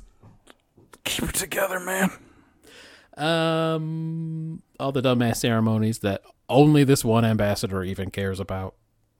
Yep. Picard can not only take over for ceremonial shit for this ambassador, but he can bargain on his behalf, too. And everyone's really enthusiastic about it. Also, I don't know if Picard called Krios to clear that. Is this another one of those things he just decided out there on his own? Well, Kamala was all for it, so... Listen, he has broad-reaching powers as captain of a starship, I guess. He can marry people and he can do all this shit. He's like, what? She's like, why don't you do it? And he's like, oh, I don't know, that seems hard. And she's like, no, we can do it. And he's like, then I shall. And you are, as a representative of Krios, you have given me permission. Yeah, also bear in mind, she could read his mind and she knew what he wanted when she said, why don't you do it? That's right. Yeah, she knew that he would give the ritual refusal. For sure. Klaxon! That's not part of this one, bud. Just throw it in there, though. You learned it, right? Use it. Trying to think of something from this episode that would ever matter again.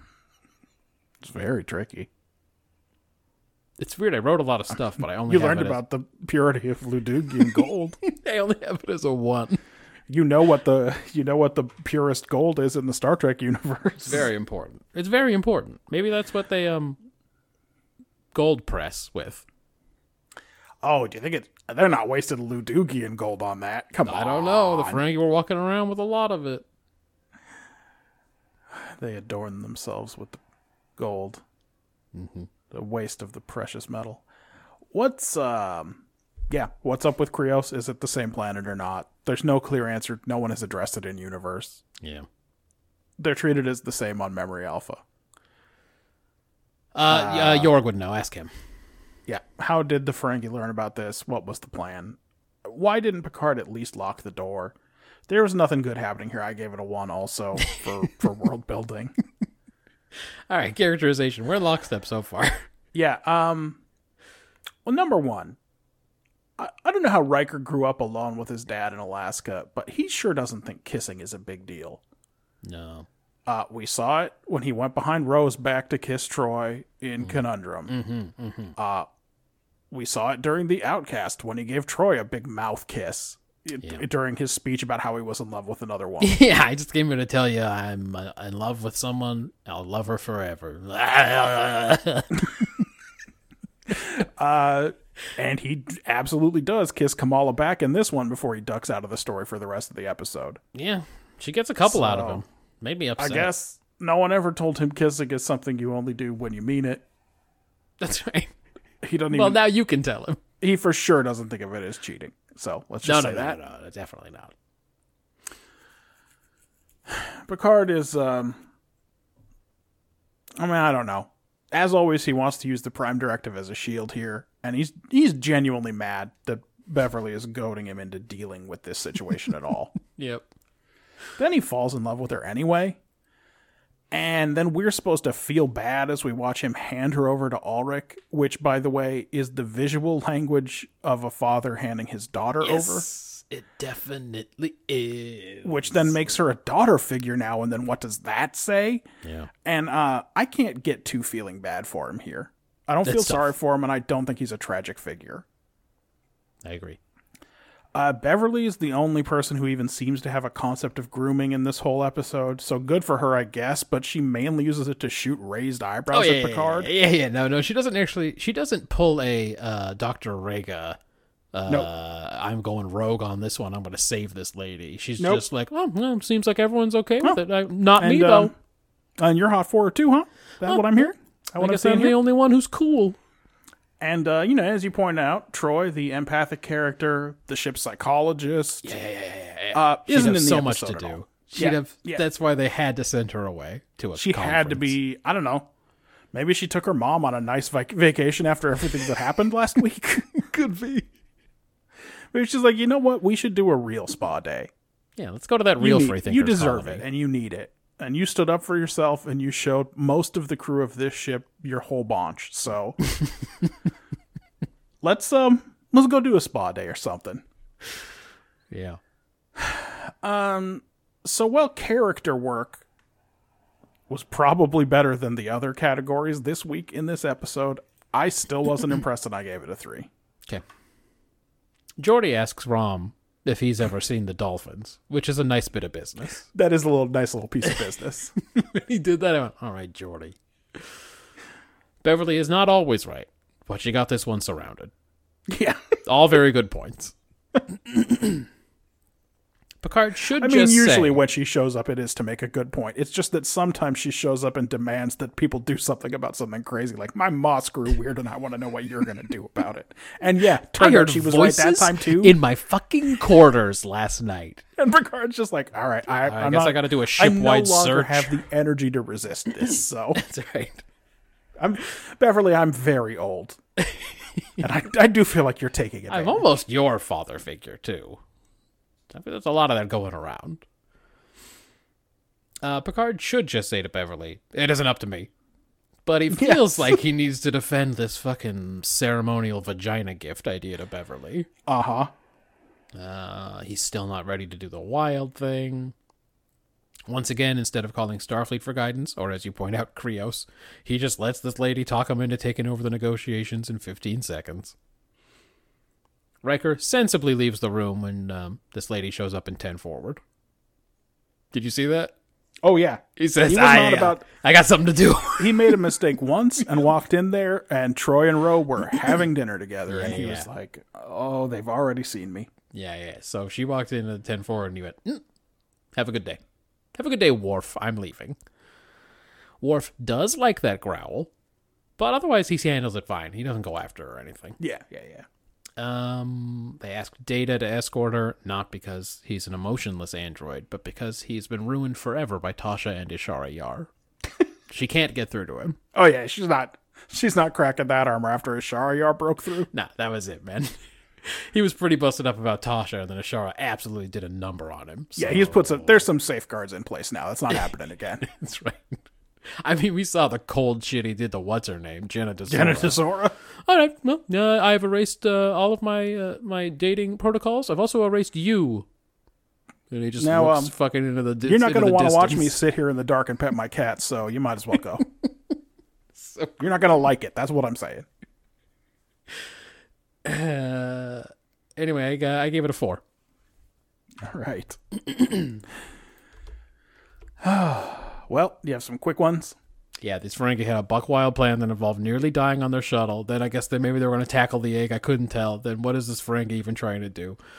I'm not sure I like it when the aliens don't know human expressions, because it makes all the times they do even more confusing. It's This very guy- bad, and it makes you ask about the universal translator, and that's always a problem. Yeah, this guy didn't know in the ballpark. And I was like, Yes. nah, he should just know it. Everyone always knows it. He should just know it. Casting call for sexiest creature alive. Who auditions for that? What do you have to think of yourself? For sure, if your agent tells you anything about this part. Well, the episode is called The Perfect Mate. And it says they're looking for someone who could realistically be so hot that she can unite two warring peoples. Yep. And she's Basically, like, I got it's Helen this. of Troy, but way sexier Yes. and a little bit less of a kidnap victim. A little Slightly, bit less. yeah. I don't want to, not entirely, not a kidnap, but you know what I mean. Don't get it twisted. You still you don't get a choice in this, but You're it's not, just so not a hot. full person. Not a person, but, yeah. Yeah, who raises their hand and says, it's me. I'm that one. I guess Famke Janssen. Again, this lady binged Picard to learn about his dumb village. I think she seductively threatened to put Picard in the walls of Jericho, which was crazy. I couldn't believe it when she said that. I already knew that Troy knew the Boston Crab from a previous episode, but what is up with the wrestling stuff? Bing told her that Picard's favorite era of the WWF. Was the 90s and early 2000s. That's right. Yeah, when they go to some other scene, but she's in there in the corners going, "The Enterprise is Jericho!" And he's just fucking losing his shit. Man, I forgot that was the name of a submission move. That's all I got. What about you? Yeah. There's a throwaway line up here about how most metamorphs are men, but they never quite circle around to explain what life is like for them or have one speak to Picard or anybody. It's clearly only there so we can try to be less grossed out about the human trafficking angle, but it's the barest attempt possible. Katie recognized Max Grodenchik here as Par Lenore, but she thought that his name on Deep Space Nine was either Nog or Grog. Quote, the dumb brother. So she knows. She's got it. She knew who it was. She's just seen enough confused DS9 him with his for son. sure. Yeah. Grog. Grog. That's fine. Frankie names are all dumb. He could have been Grog.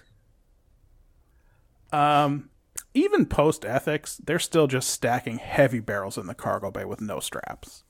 Just every scene that's in a cargo bay now, I'm just looking. Yeah. They really gotta do something. Especially because we know they just like fold up randomly. You know? They can. They just fold up and fall over. It's not good. I never remembered this line from Geordi about have you had a chance to see the dolphins yet? And I fucking loved it. It's great. It's great because it acknowledges the existence of the dolphins on board, and also because it's delivered in a way that an actor would deliver a line. Yep. I don't know if Ambassador Briam is wearing contacts, but his eyes are intensely blue. Like, he could be in a K-pop band. They're so blue. Yeah. Or he's got that lighting that just travels with him, that TOS lighting that makes everyone's eyes fucking 50 shades bluer.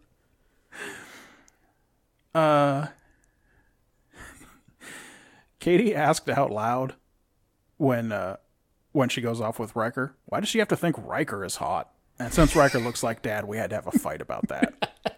You leave What my does dad that mean? alone. I look a lot like him. What are you talking about? It's true. It's true. If Marjan insulted Riker, I would be a little insulted for sure. Yeah. And also when Riker said, if you need me, I'll be in holodeck 4, Katie whispered, emptying my balls. And then begged me not to write that down because I use, quote, my whole dumb name on the podcast and it could be traced back to her. But that's obviously what he was doing. I mean, it is very dumb of us to use our names on this, but, you know, I'm not going to come up with a code name for this. Oh, yeah. But if I did, also, it would I'm be not going to Balthazar. go back and edit 119 other episodes. Go edit them and put Balthazar where my name was. I will let you choose your own name for yourself.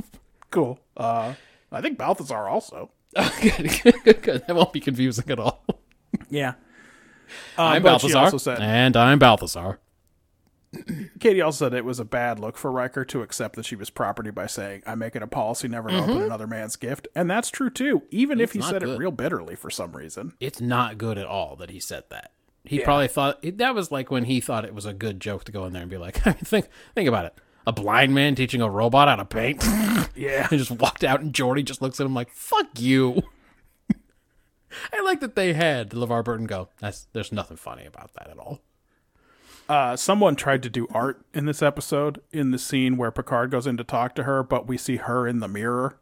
Yes. The whole time. I also noticed that. They could have just done it George Lucas style shot, reverse shot, but Yeah. someone tried to do some framing or whatever, and she's kind of a mirror, so at least somebody was fucking trying something.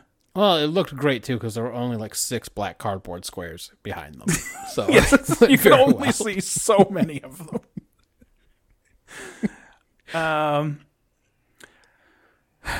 The writers probably wrote in the first draft, "You can't expect me to change any more than you can expect Japanese tourists not to take pictures," and then had a writer's assistant change that to Klingons to be nonviolent. Lots of good stuff like that in this. Yeah. So, by the way, almost the exact same stuff that the guy on the Sutherland was saying to Data. I mean, it's pretty close, yeah. That we were supposed to be very outraged about. Yep. This episode has a lot of dudes backing away towards a door. I was shocked there wasn't one where they bumped into the door frame. Mm-hmm. I kept thinking it was going to happen. Deep Space Nine would have done that. Yeah, O'Brien would have bumped bumped into a door. Yes, his fucking lumpy ass right into one of those. They would have made bump into the door frame. He probably did that in one of those ones where he was cheating with Kira. I imagine, yeah. Where she was just too sexy and they were too definitely going to fuck that he had to back out of the room and probably bumped into the door frame. We don't see her shoes because this episode, I guess whoever the foot guy was left by now. Yeah, because it's been a little bit since we just had a hard cut to oily feet. But Famke Janssen has 3 inches on Brent Spiner, and I've never thought of him or Data as short particularly. No, I always thought of him as sort of averagey, right? Yeah, he's kind of taller than little height. Picard, but not like Riker. Famke Janssen was either wearing huge heels that they didn't show, or she's a tall lady. I believe she's Dutch. Come on. Yeah, for That's sure. like asking a Dutch person not to be a fucking giantess. All right? Don't ask them that. They don't like it. Let me see what it says she is. I'm going to bang it. By the way, this is a good sign. The first thing that pops up that isn't just her name is height. So people are curious about this. It says 5'11". Okay. 5'11". All right, there you go. Like I said earlier, I wrote down 10 points in execution if Worf had called the bridge and said he would be in holodeck 4 if anyone needed him. Yep. When Picard said, "Oh, I'm not taking it lightly," Katie said, "His dick is scared of her," a la Natalie Portman's SNL rap. Exactly. And then we were both ashamed when no one taught the actor who plays Rom how to say ingot.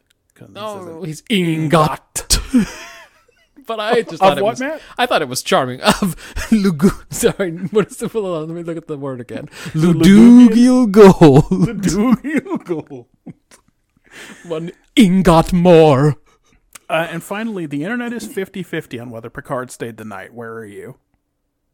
He didn't do it. He ain't ready for the wild thing? He's not. He can't do it. He doesn't know how to do it, and he's scared to do it. So, but he probably did get his bald head stroked a little bit. Yeah. Do you think she extracted his creative essence in a kind of a white, stringy... Yeah, it's possible. Maybe that's what metamorphs do. It wasn't really explained what they do, so maybe. Best actor, I have Famke Janssen sometimes, and worst actor, I have Famke Janssen other times. It's a real mixed performance, but she didn't ruin it. How closely did that follow how Dutch she was? Was the I good liked her acting when she was Dutch? Dutch. Was the bad acting when she was Dutch? Or was it not related? No, I thought when she dropped into her one of the guys thing with the miners, that actually came off fairly well. Yeah, those guys were real creeps. I just don't know what they were doing there. They just picked up some miners and now it's off to do the ambassadorial stuff? I know it's a big ship, but like... Oh, where are those miners going? Are they going to Vault? What's happening? Yeah, they're going to Vault Miner. That's why it's called. Oh, they're that. miners from Vault Miner or miners yeah, to miners Vault from Miner? Vault Miner? Yeah, exactly, yeah. That's my quick ones. All right, well, fuck, we got one more of these. We do.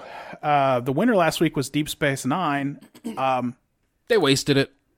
They wasted it. They had an opportunity here to go Spoiler for two alert. with a really bad TNG. Yeah.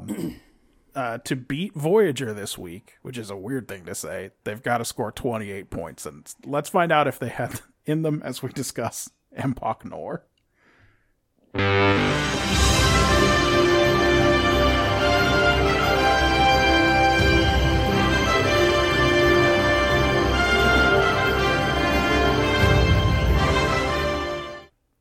It's slow at Quarks. Worf, Dax, and Kira are bugged by all the repair noises coming from O'Brien and Nog fixing some fucking conduit. So they're gonna go hit up the Klingon restaurant instead. Still open. Good to know. After ordering root beers, Nog goes back into the conduit and shows off his engineering skills, but whoops, everything's busted in there. Shit is busted so bad that O'Brien's good idea is to go to an old Cardassian station of the same design and salvage that for parts. Yep. Empok Nor in the Trevis system. Odo warns that thing's going to be full of booby traps. The Cardis always leave booby traps when they leave, so they decide they're going to take Garrick along. He's also still around, just like the Klingon restaurant. They're going to take him along to assist. Also, Nog and O'Brien will be there, and a bunch of extras. Uh-oh. Extras in a booby-trapped Cardi station. They got dark. lines and everything. It's bad, man. It's going to get dark. There I feel there are scenes with just the extras in them. Yeah. Oh, as soon as the one goes back out to get more gear before they're even on the shuttle, and he's like, "Booby traps! Oh no, I'm the scared one." I was like, "Ah, shit." Yep. Yeah, I could feel the aughts coming. So, credits. Garrick is talking lots of trash during a board game with Nog, then starts throwing strays at O'Brien. The hero of Setlik 3, he calls him. It is unprovoked. It seems like he's got something personal against the chief and his Cardi War adventures. I don't know. There maybe was, he killed you know, his there was brother. probably a scene we didn't see 2 minutes before where O'Brien was just complaining on the bridge about his wife, and Garrick just snapped about it. He was just just sick like, of it. He just gets to run his mouth on this ship. Oh, this is his mission. He really gets to run his mouth on this ship. But I'm Garrick, and I will make sure that he has to feel very bad the rest of this trip. Yep. They approach Empok Nor, and Garrick gets to work shutting down the first traps they encounter, but he accidentally wakes up the most dangerous booby trap imaginable. An actual Cardi, kept in cold stasis. They find those stasis tubes pretty quick, and they actually determine that 2 Cardis woke up and got out of those tubes. They find a dead one, though. Garrick calls O'Brien with, "There's something you need to see," for the dead Cardis and the missing Cardis, for fucking real. Hey, this is a good time to tell him over the radio that on the way to see the thing that you saw, he might get killed by a Cardi. Yeah, it really is. This is one where you want to give advance notice. You don't want to wait till he gets down there. And then he goes, "I was fucking humming and whistling on my way down here. I was singing, you weren't there to hear this, but I was singing a song about my exploits at Setlik 3. Yeah, all about the Cardi neck bones that I took Like, and everything. you fucking put it in my head, and this song is nasty." It's bad. It's a bad song. I don't sing it anymore. Keiko says it's okay if I sing it, but I don't sing it anymore. I said to Keiko, I probably should stop singing this. Can you and she believe said, there are "No, people out here no, singing no, these no." songs about Cardi neck bones and stuff? And she's like, "Oh, it makes sense. They were in war for a long time." And I was like, yeah, it does make sense. It does make sense. It's called rattling.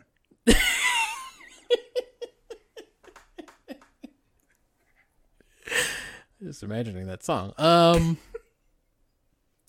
Anyway, Nog has to go back to the ship and get a tool that he forgot. But when he gets there, it's floating away from the station and then it blows up. So, again, they deduce 2 Cardi soldiers are after them. And they also find their instruments don't work anymore. I don't know if that's important to the plot, but they can't tricorder or whatever. I guess that way they can't track the Cardis. The 2 security I think that's officers. the only reason that it's important at all. Yeah, because I don't know what else it's for. The 2 security officers who come along, they get names, but I don't remember them. They seem Pachetti? unworried. Hold on. I've got him somewhere. Yeah, it's Pachatino, Yeah, like the soccer coach. And I want to say Kazaga, but that doesn't make sense. There's Bakhta, and there's an Amaro. We've got Pachetti and Stoltzov. Stoltzov is the lady, right? Yeah. And Amaro's the other security guy? Yeah. Anyway, those two security officers seem very unworried about the Cardis, which is wild. What have they been doing on DS9? Breaking up bar fights? Yeah. Why do they think they're going to be able to take on these cryo soldiers? The cryo soldiers from the Legion, whose motto is death to all. Yes, exactly. It's a great motto. They mention that in Rattling. O'Brien decides they'll use the station's deflector to send a signal to DS9 for help, and they break up into teams with all the extras in one team. Yep. Whoops. There's a Cardi stalking Nog for a bit, and then one of them extra engineers and security are stalked as well. Pachetti, he's the one who's the collector of Cardi ornaments and stuff. Uh-huh. He gets grabbed, and the lady security officer's thrown off the top of the promenade, and O'Brien finds both of their dead bodies. The Bolian engineer, Bakhta, did you say? Yeah, Bakhta. He's a scared. Yeah. Garrick chooses this moment to go rogue. Says he's gonna hunt their hunters or something. I don't know, but he's playing mind games with everybody. He seems not quite right. Like maybe he's being affected by something on this weird dark station. Talking to himself and sweating and shit, but his Well, he touched a handrail and got blue ink on his hand earlier. I don't know if you mentioned that. I'm not even sure I noticed it. And then someone scanned it, Nog scanned it or something and said it was a biogenic compound, and then no one cared, so I was like, cool. Alright, well, anyway, his loud talking draws in a Cardi soldier. The guy can't find Garrick anywhere because he's hiding in a stasis tube. Hops out and one-liners the guy to death. Yeah. He reports to O'Brien that the Cardi was on killer maniac drugs of some kind. Probably a military experiment. O'Brien notices how weird Garrick is acting, but... again, no one does nothing. The second Cardi kills the Bolian engineer. Garrick ambushes the guy and kills him, and now both the Cardis are dead, but Garrick's freaking out big time, and he stabs the second Starfleet security guard and runs off. Yep. Maybe he's going to become a blue man like Geordi. It could be. He is at Blue Man levels of flightiness. Yeah. O'Brien reaches the guy in time for him to say Garrick did it and die. So, that was convenient. Now it's O'Brien and Nog versus Garrick. We can be pretty sure there aren't going to be any more fatalities. Yeah, there's not a lot of people left to ice. O'Brien decides to go after Garrick rather than try to send out that signal. Garrick taunts them from ops, and when they get up there, he captures and holds Nog hostage.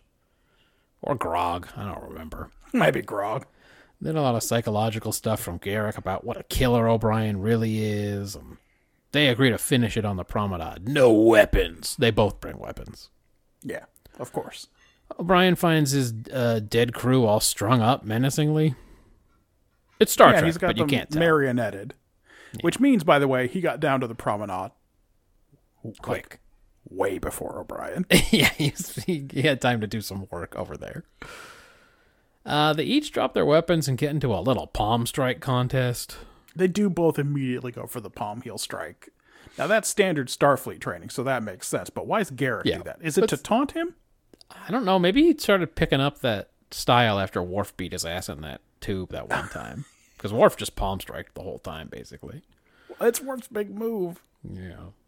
That's like the only thing in Makbara. Yep. It's a lot of palm strikes, and otherwise it's just Tai Chi. Brian's getting his ass kicked, but he laid his own booby traps. And an explosion goes off in Garrick's face. I don't know, his tricorder or phaser or something blew up. Anyway.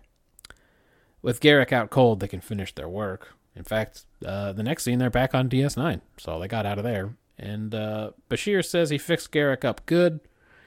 And he gives him complete cover for everything he did up there. He sure does. Bashir said, by the way, it definitely was the drugs and not Garrick, so. It's my medical opinion that it was all drugs and not Garrick, though, of course. What do you mean I'm sticking up for the guy who's in love with me? What are you talking about? I don't understand how that's relevant. Though, of course, we saw him needling O'Brien before they ever got on that station, so... Anyway... Garrick asks the chief to talk to the wife of the guy he stabbed to death. And the chief is like, yeah, we're cool, you're aces. And that's the end of the episode. Uh-huh. What was this dark adventure about? This one is like, once you've been forced to kill, are you always a killer? Is that a line you can't, once you cross, you can't go back? Yeah. Garrick's been playing Taylor for years on Deep Space Nine, but get a little bit of space cocaine in his system and he goes crazy. Yep, also, every adventure they ever take him on, he ices somebody. But O'Brien, he's an engineer now and not a killer. Except maybe he wanted to kill Garrick and just fucked up the timing on it. Anyway. I mean, he says he tried to kill him, but I don't blame him. Garrick was definitely on fucking murder drugs. Yeah, it's a question at best.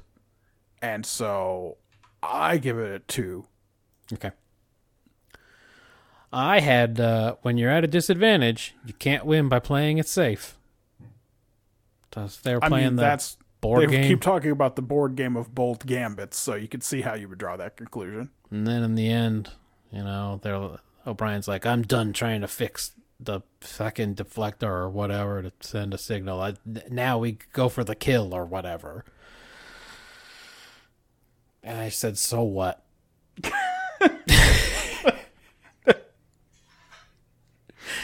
I don't know what I'm really supposed to do with it. I gave it a 4. It's a take. I don't know. It's okay. Cool. Well, what about execution then? Oh, well, this is just what I don't ever want from Star Trek. Dark jump scare fantasy. Yeah.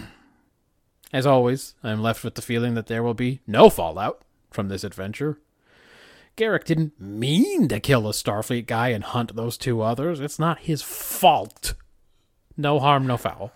Also, when O'Brien says there will be an inquest, what he should have said was, also, I actually have a lot of questions to answer because I got 4 Starfleet crewmen killed. Everyone killed out there. It was my mission and I got them killed. They're going to bust me down to other enlisted guy. If this was TNG, I'd be soul searching about having gotten them killed. But there's only 6 enlisted guys in the whole fleet, and I'm going to be at the bottom. I bet it'll never be mentioned again. Otherwise, what is this episode doing? I can't give a lot of points here. It's literally just a fight to the death on a dark station with dead bodies hanging from the fucking rafters. It's a 2.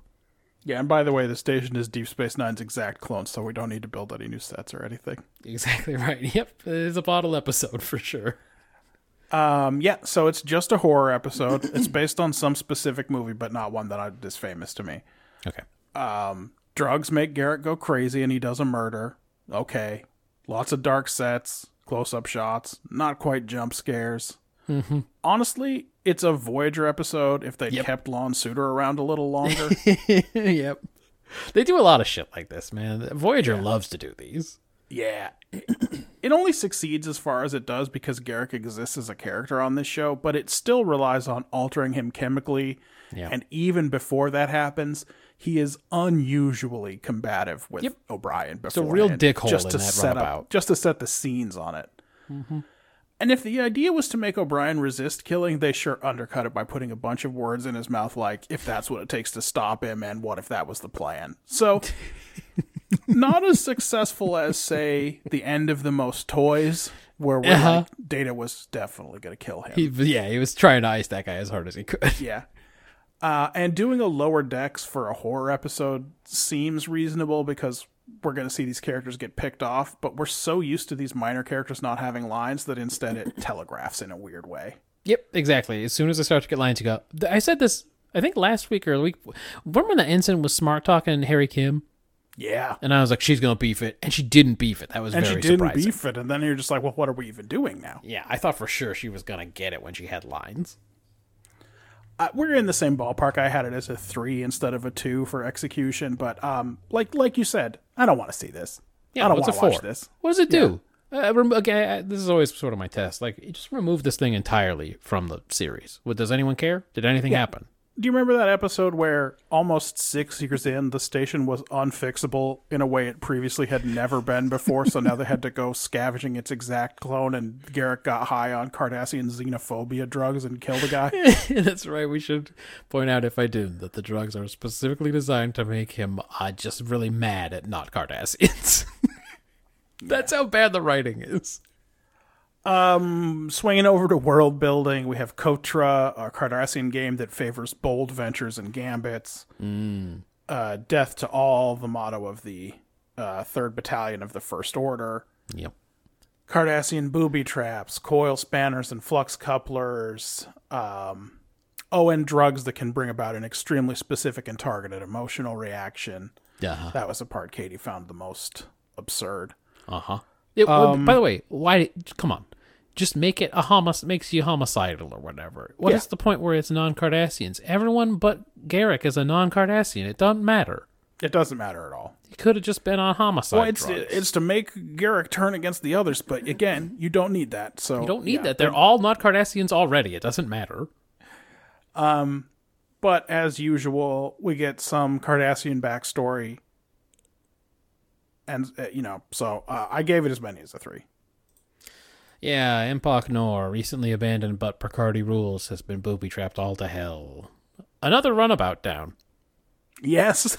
It's just losing those things all over the place. I mean, Earth's got a lot of rivers, so like... That's good. The naming convention will last for a while. They can start to name them after rivers on other planets, too, if they want. They sure could.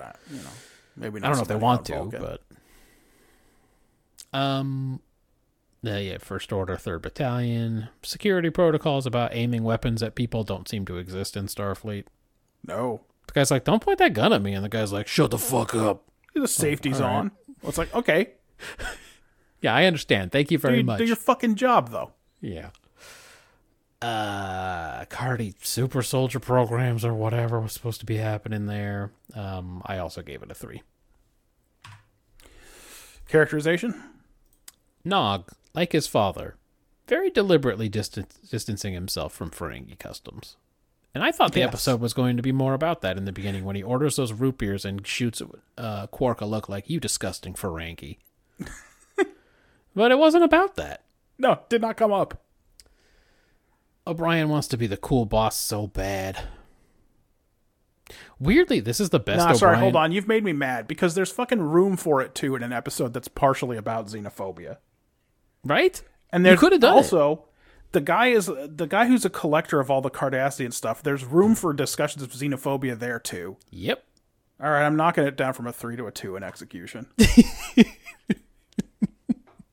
Yes, because they could have. Believe me, there was so much stalking around in the dark that they could have replaced with some of that, for sure. I mean, the people have to be saying something before they're killed. Yep. O'Brien wants to be the cool boss so bad. Weirdly, I thought this was maybe the best O'Brien we've seen on DS9. Yeah, kind of. He plays it cool with Garrick in the beginning. He hands out orders coolly. He beats a crazed Garrick in an IRL war game. He's a hero because of Setlik 3. He admits it himself. Uh-huh. I thought it was great when Nog's like, but you were a hero. And he's like, yeah, I was, but now I'm an engineer. You're like, but I have emotions about it, so I'm an engineer now. You didn't say, yeah, I was. That's not what you say. Anyway, maybe this will wake him up in time for the big space war that's coming. I don't know. Yeah, maybe. Garrick is back for the first time in a while. He doesn't feel good about everybody's newfound faith in him, and then he's on one the rest of the episode. Because of a strong O'Brien, I gave it a 5. I also, well, all right, let's just get into it. Garrick isn't fundamentally a safe character. Mm-hmm. But it's never been because he's kill crazy. No, I mean, he'll ice you for sure. He will ice a person if it's in his interests, but it's not like a homicidal maniac. No, he's calculating. But still, his statement at the beginning that he's noticed everyone seems to trust him lately seems way more like clumsy foreshadowing than anything actually insightful about his character. Like, it doesn't develop that he feels like he needs to make himself less trustworthy. He just gets a bunch of drugs on his skin and goes nuts. Yep. And O'Brien's story about Setlik 3 never seemed to be about killing hundreds of Cardassians. It's been real inconsistent, but it doesn't seem like he's been perpetually troubled by his past or anything. No. It just feels like they homed in on one little aspect of his backstory and blew it up for plot reasons. Yeah, even in the Wounded or whatever, he's much more upset about his feelings about the Cardassians rather than the specific events of Setlik 3. Mm-hmm. And no one checks in on Nog to learn whether he feels any differently about volunteering and being so gung-ho after this outing where a bunch of Starfleet officers were killed, one of them by Garrick. And he had a fucking phaser pointed at him the back half of the episode. Yeah, so we have a character who's on drugs, and another one who's just sort of doing whatever's necessary, and then a third one who steps out of the episode emotionally halfway through. Yeah. So I only gave it a 2. Okay. Quick ones. What is Nog doing on Deep Space Nine anyway?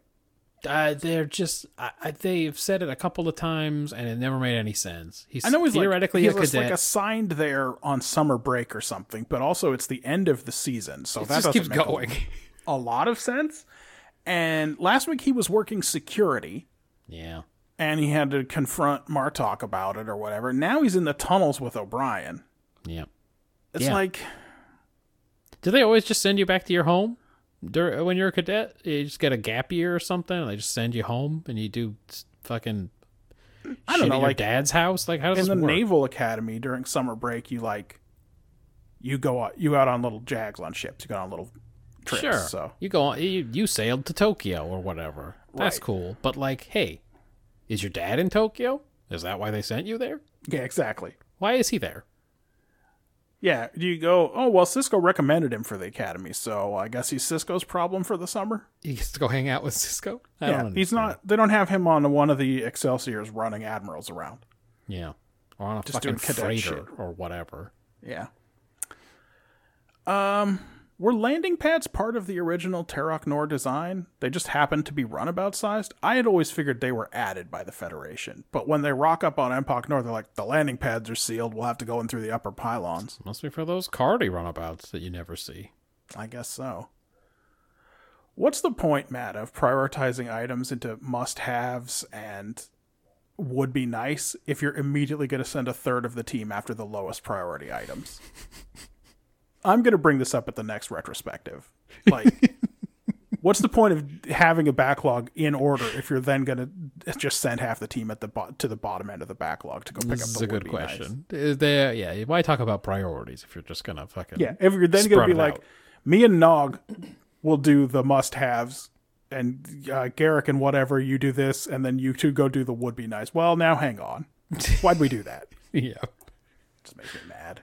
Yeah. Do you think that Pachetti is into badges and emblems because of, like, ghoulish war memorabilia shit? Or is he selling them on space eBay to people with ghoulish war memorabilia shit? And he is lucky to be working in Cardi space. Now you've discovered why I titled this episode, or this week, Secret Nazi. Yeah, there's something up with that guy for sure. I mean, not he's dead anymore. now, so it Yeah. don't matter, but That's like, right.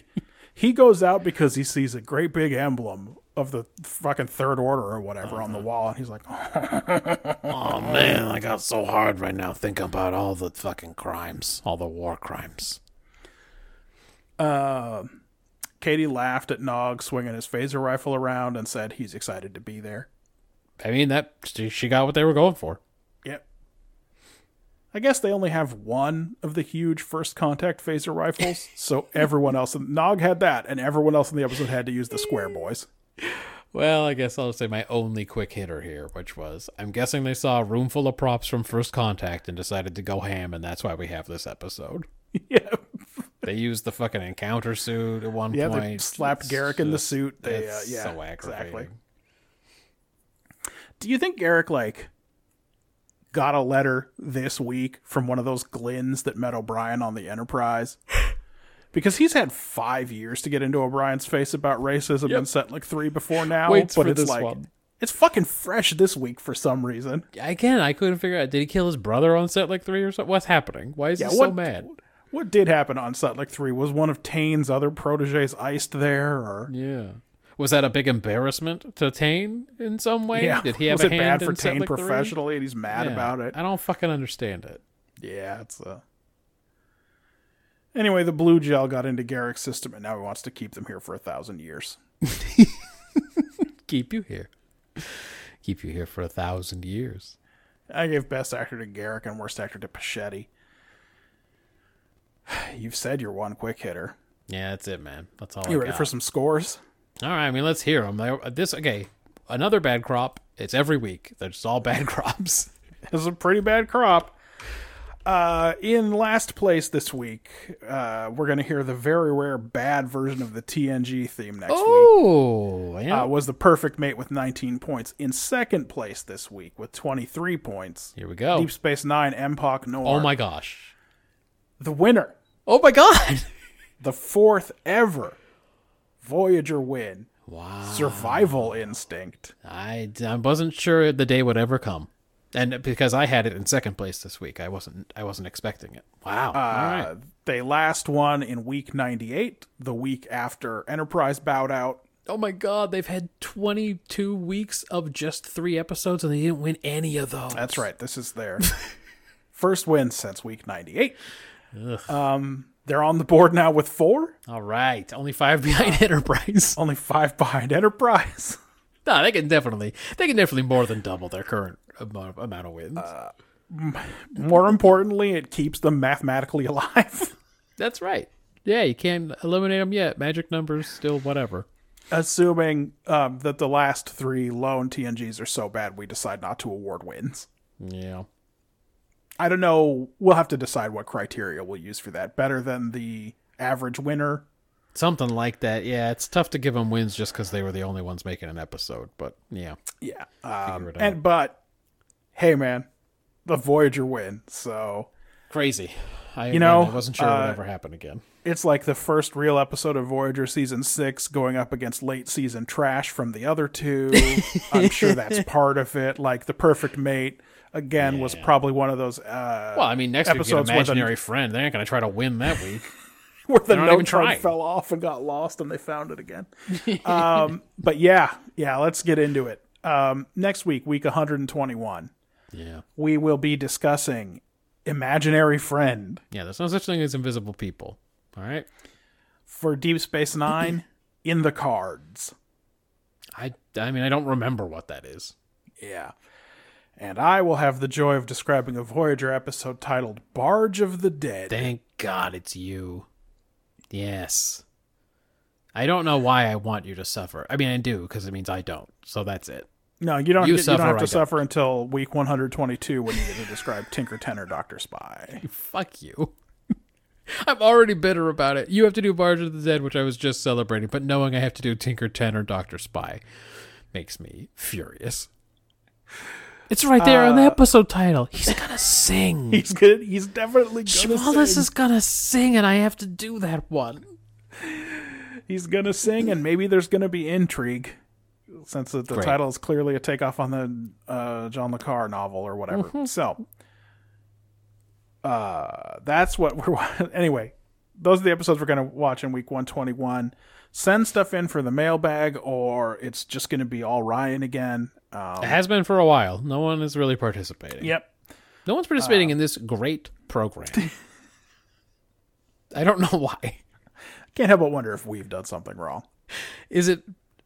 Did we threaten them too much, and then it's got the opposite effect? I think maybe people are finally realizing the show is as bad as we've always known it is. Ah, okay. Well, all right. Anyway, it's at BrotherDate on Twitter machine. You guys are going to come around. I know it. And you could go to brotherdate.com. You could check out Landrew. You could send us mail, even audio mails, like Ryan did. Everyone be more like Ryan. Send us mail, brothers@brotherdate.com. Tell us about a time you did a thing that you now regret. It's catharsis. It'll feel good for everyone. And if you've listened all the way through this episode, send in the timestamps of the 2 times I slam dunked my beer can into the trash, and I'll send you a little gift. I don't know what it is yet. But he has a lot of hobbies. It could be anything. That's right. Podcatchers. Hey, man. They know how to get it. I'm not doing these anymore. I'm just going to ignore podcatchers from now on. Everyone knows how to get the episode. It doesn't matter anymore. As you believe, so shall you do. So shall you do. As you believe, so shall you do. I'm Gorgon. Nah, there's some good stuff down there these days. I stole a few relics, some masks. I got a lot of stuff that I'm starting to work on now. I never really know what I'm going to do till I do it.